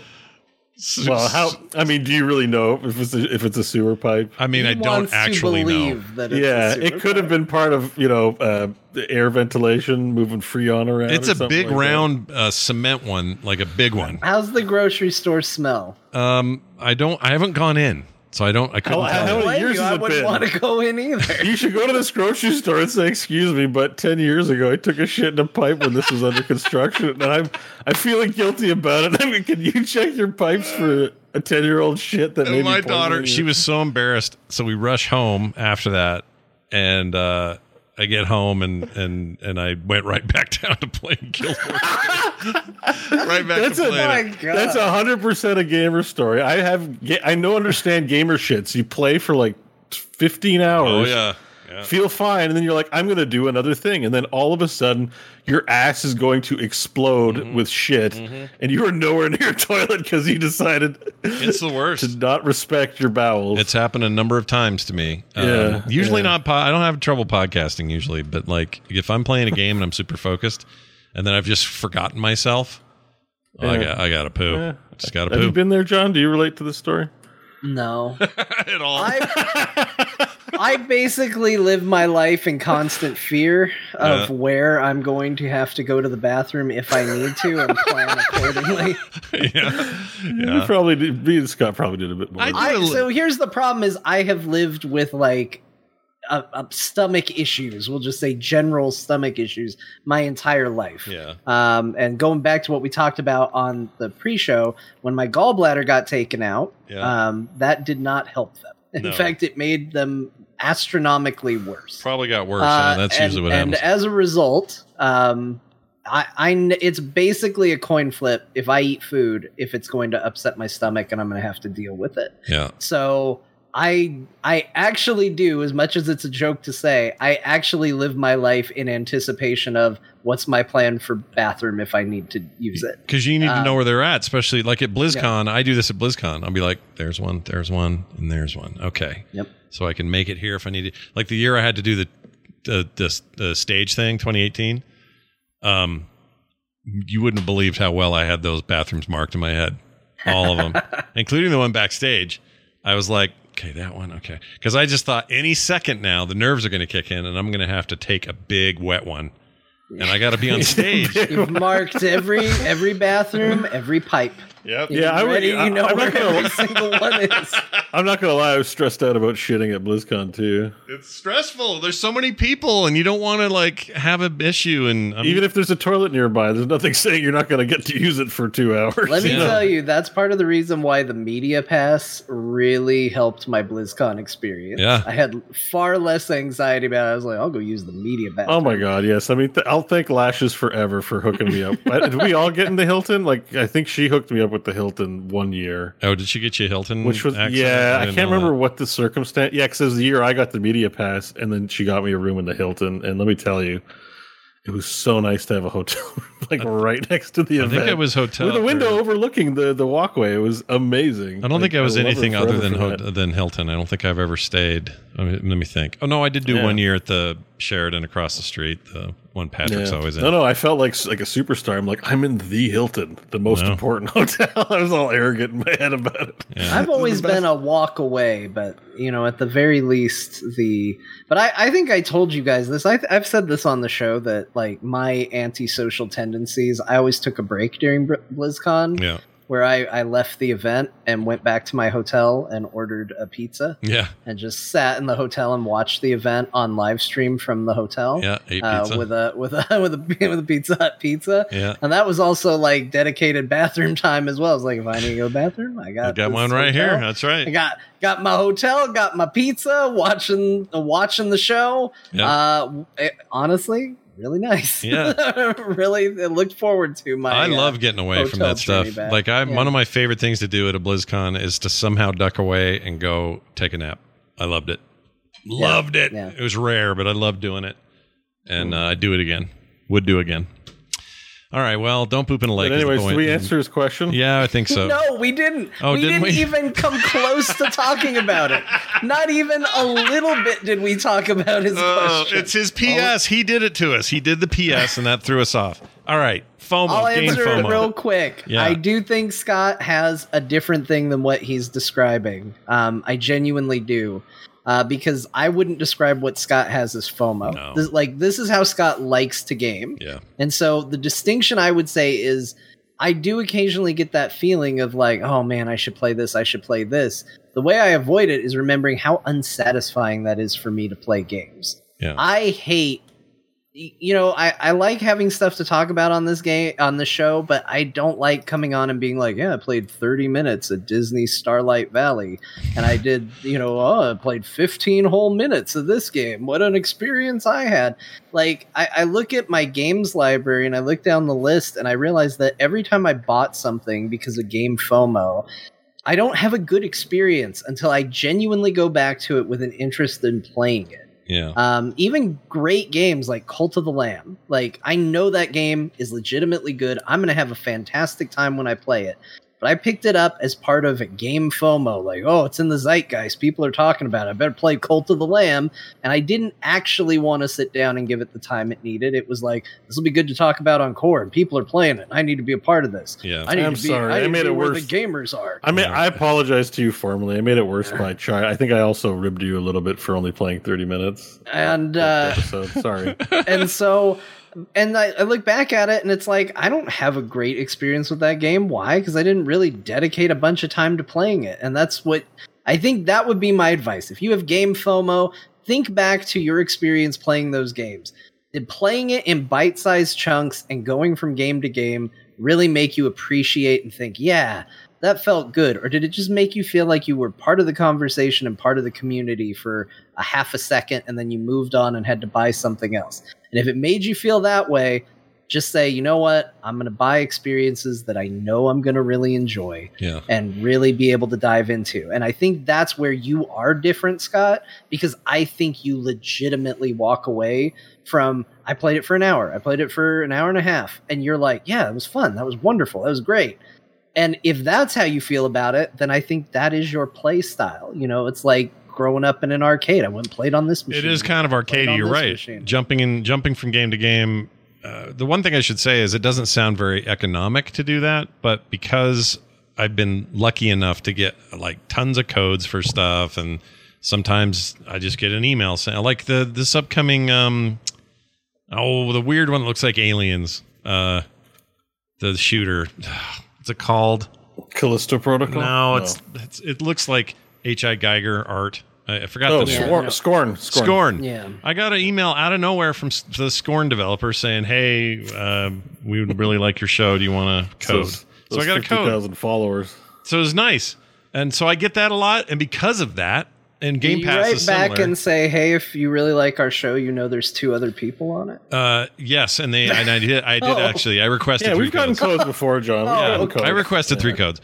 So we'll see. I haven't got mine yet either. But when they do, it'll be great because even though that's a Game Pass game, and this is a bad example, but if it wasn't one, I don't know if I'd even buy it, or if I would, I would have to hear reviews first or whatever. But instead, I can kind of poke and play and go and because I've got 2,000 games in Steam or something, me getting little pieces and bits has just always kind of been my way. I don't know if that's good, if it's bad. I don't know what it is. And the games I do beat and play all the way through, they're usually special experiences. Like, I don't know, Wind Waker, or when I beat the what's that game called? The Chinese or the Hong Kong GTA like one. Oh, Sleeping Dogs. Sleeping Dogs. I love that game. I 100%ed it. Did you finish Ghost of Tsushima as well? No, I'm getting there. He's working on it, man. Don't rush promise. He has till the end of the year. He's got. The only reason I bring that up because that was the one game you promised to finish. Yeah, that's what right. You didn't make any other promises, but there's a promise tied to that one. You're absolutely right. I think I wish that game was more. I wish that was on my. It's really good. I wish it was on my Steam Deck, to be honest. Like, I can't do that because Sony doesn't put it there. Although I think it's coming there now. It'll be on Steam at some point. But anyway, the point is, someone in the chat said it too. It says Scott, makes a living from being part of the conversation. Yeah, and that's part of it too. It's like, I want to get this out. I want to say this. I want to discuss this. And to me, sometimes it's the broader issues that the gameplay brings out in me. It's like, I did this mechanic, therefore I want to talk to you guys about that mechanic. I may never even touch that game again, but it left an impression and it's worth discussion. And, I don't know. It's just kind of the way I work it. Sometimes I admire when I hear Bo picks up a game and just has an entire Sunday and he beats it in 30 hours. Like, I haven't been able to do that in a very long time.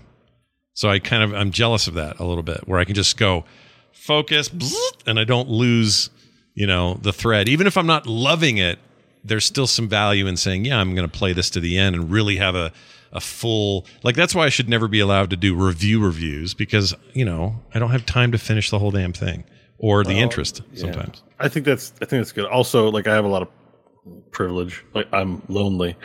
You guys have families and commitments and stuff. I live alone. I can easily put down 12 hours and not have someone like, can you do something different with your day? Or can we go out to dinner? Or, can we make love? And like, I don't have any of those bothers. Sure. Sorry, I'm just making jokes. I don't mean to make it sound sad. Can we make love? Go out there. Bo says your bothers and you're holding me back, and slam the door.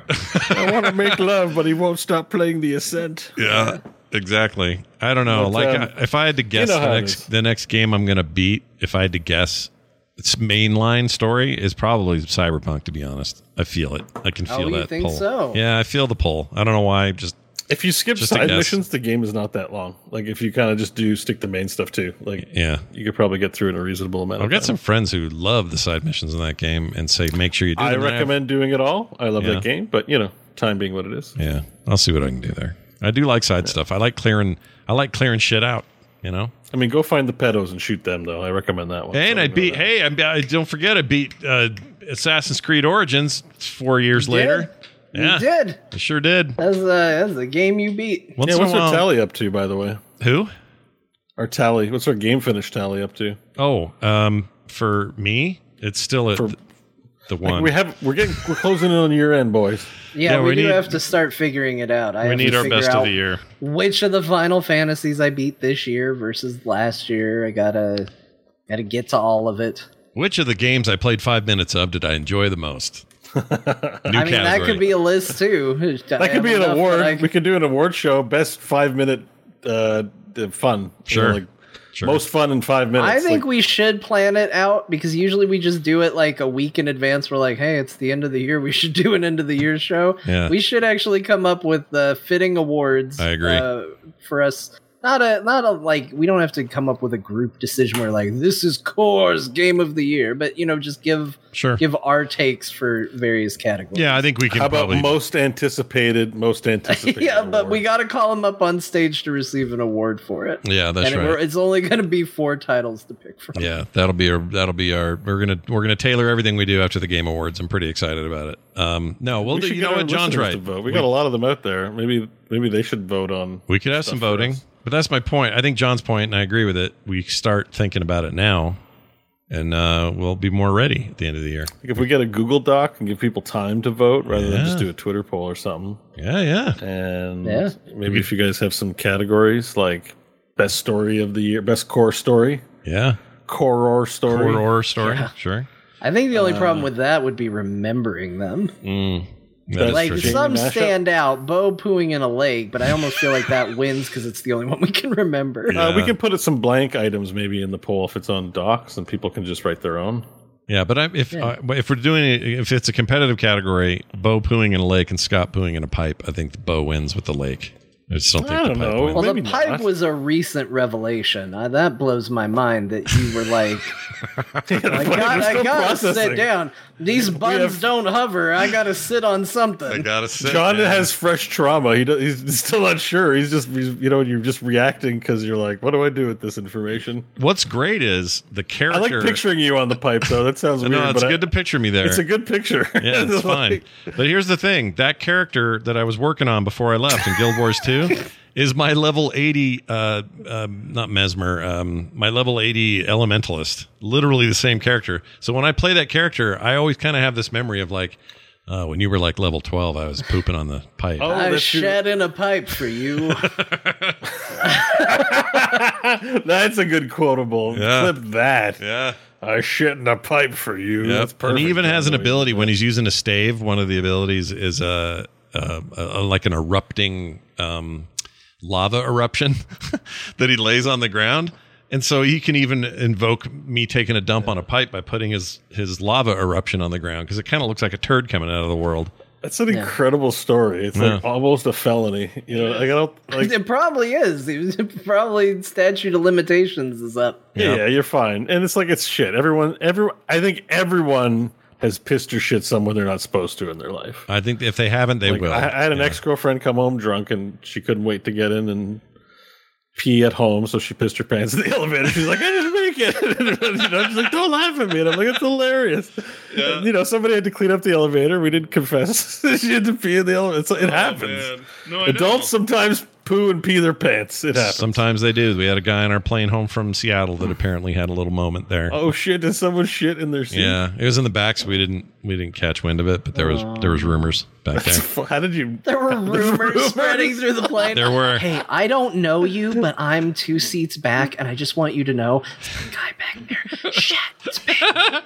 I like picturing that our dystopic society is so into Discord that there's a Reddit for the plane flight. This is my Discord server. That did feel like it was like a little community for a while there. But I had an experience in that plane I want to share just real fast, and then we'll get out of here. We're on the plane. I'm watching a movie because it's Delta's got the screens on all the things. So I'm watching a movie. It's only a 2-hour flight, so it's about a 2-hour movie. And the movie doesn't even matter. Naomi Watts is in it. That's all that matters. It just came out this year. And so I'm watching it. It's fine. The movie is 100% like clean. There's not like sex scenes or anything. Oh, I saw your tweet about that. It's like none of that stuff. And if you're watching the thing in a plane, the captain will occasionally go, ladies and gentlemen, we're flying over the thing with the deal and the stuff. And and it pauses everybody's film, so they have to hear what the captain says. And the little bar comes up, says special announcement. And then when it goes away, the film resumes. So I watched this entire movie that has nothing in it objectionable. But finally, this one scene comes up where Naomi Watts gets naked to get into a tub. And as soon as she's buck naked, nips out, stepping into the thing, Captain Bar. Ladies and gentlemen. And of course, at that moment, everyone's movie's paused, so they're all looking around. Yeah, they're looking around. And they see me. What's going on? I look like Joe Perv in the 15th row. It was terrible. I was so annoyed, and I'm sure other people had worse because you could watch all sorts of movies. Did anyone look at you and go, no, but the old guy next to me scooched away a little bit. Scooched away? Yeah, he scooched. Be like you don't want to see boobies on an airplane. Shut up. Him and his wife. Him and his wife scooched over a little bit, and it was annoying. All right. I need to dig into this a little more. And by the way, Naomi Watts is like mid to late 50s or something. She looks incredible. I don't know how she's taking care of herself. Nothing wrong with 50-year-old movies. No, there are not. There are not. Mine are doing great. Good. They're still, there. I got good boobs for a 50-something-year-old. Yeah. I'm not sure what I'm apologizing about, but I'm just going to apologize. Go ahead. Go ahead and be hey, sorry. everybody. I just want to say I'm sorry. Really I don't sorry. know why. Just know that I don't know why, but I got a gut feeling. So if I've disappointed you in some way, please accept my humble Expect apologies. our apology early. All right, let's get out of here. Before we do, patron love, patreon.com/core show is where you go to support this show. And I'd like to thank the following people: Seb, Martin V, Emery Fortune, Dean Larson, and Juna all joined the Patreon since we last spoke.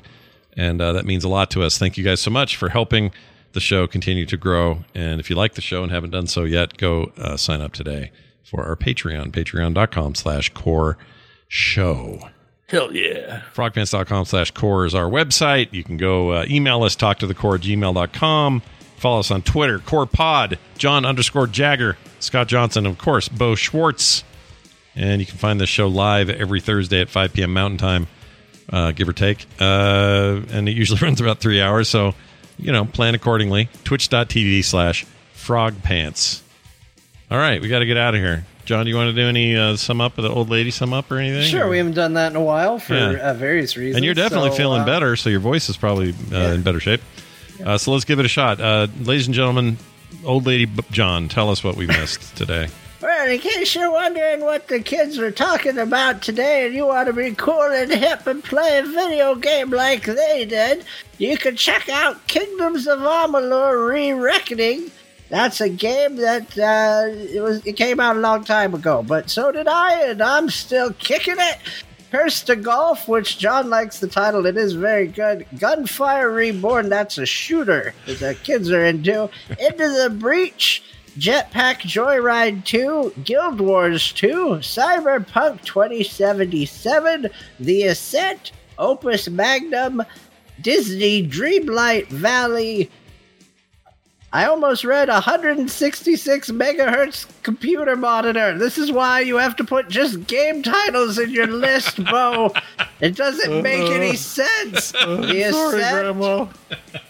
Grim Dawn, and Rocksmith, I guess. I don't know. He just sort of talked about buying stuff, but I guess we'll say Rocksmith. Here's a shout out to the game Bo can't buy.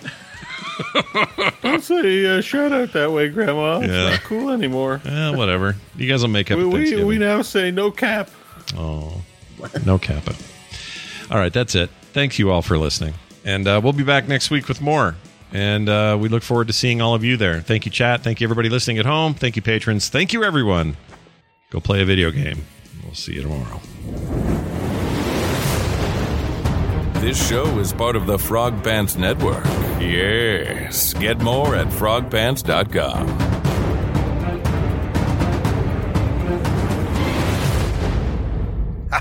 You would not believe my mama's chili. Dude, he's great.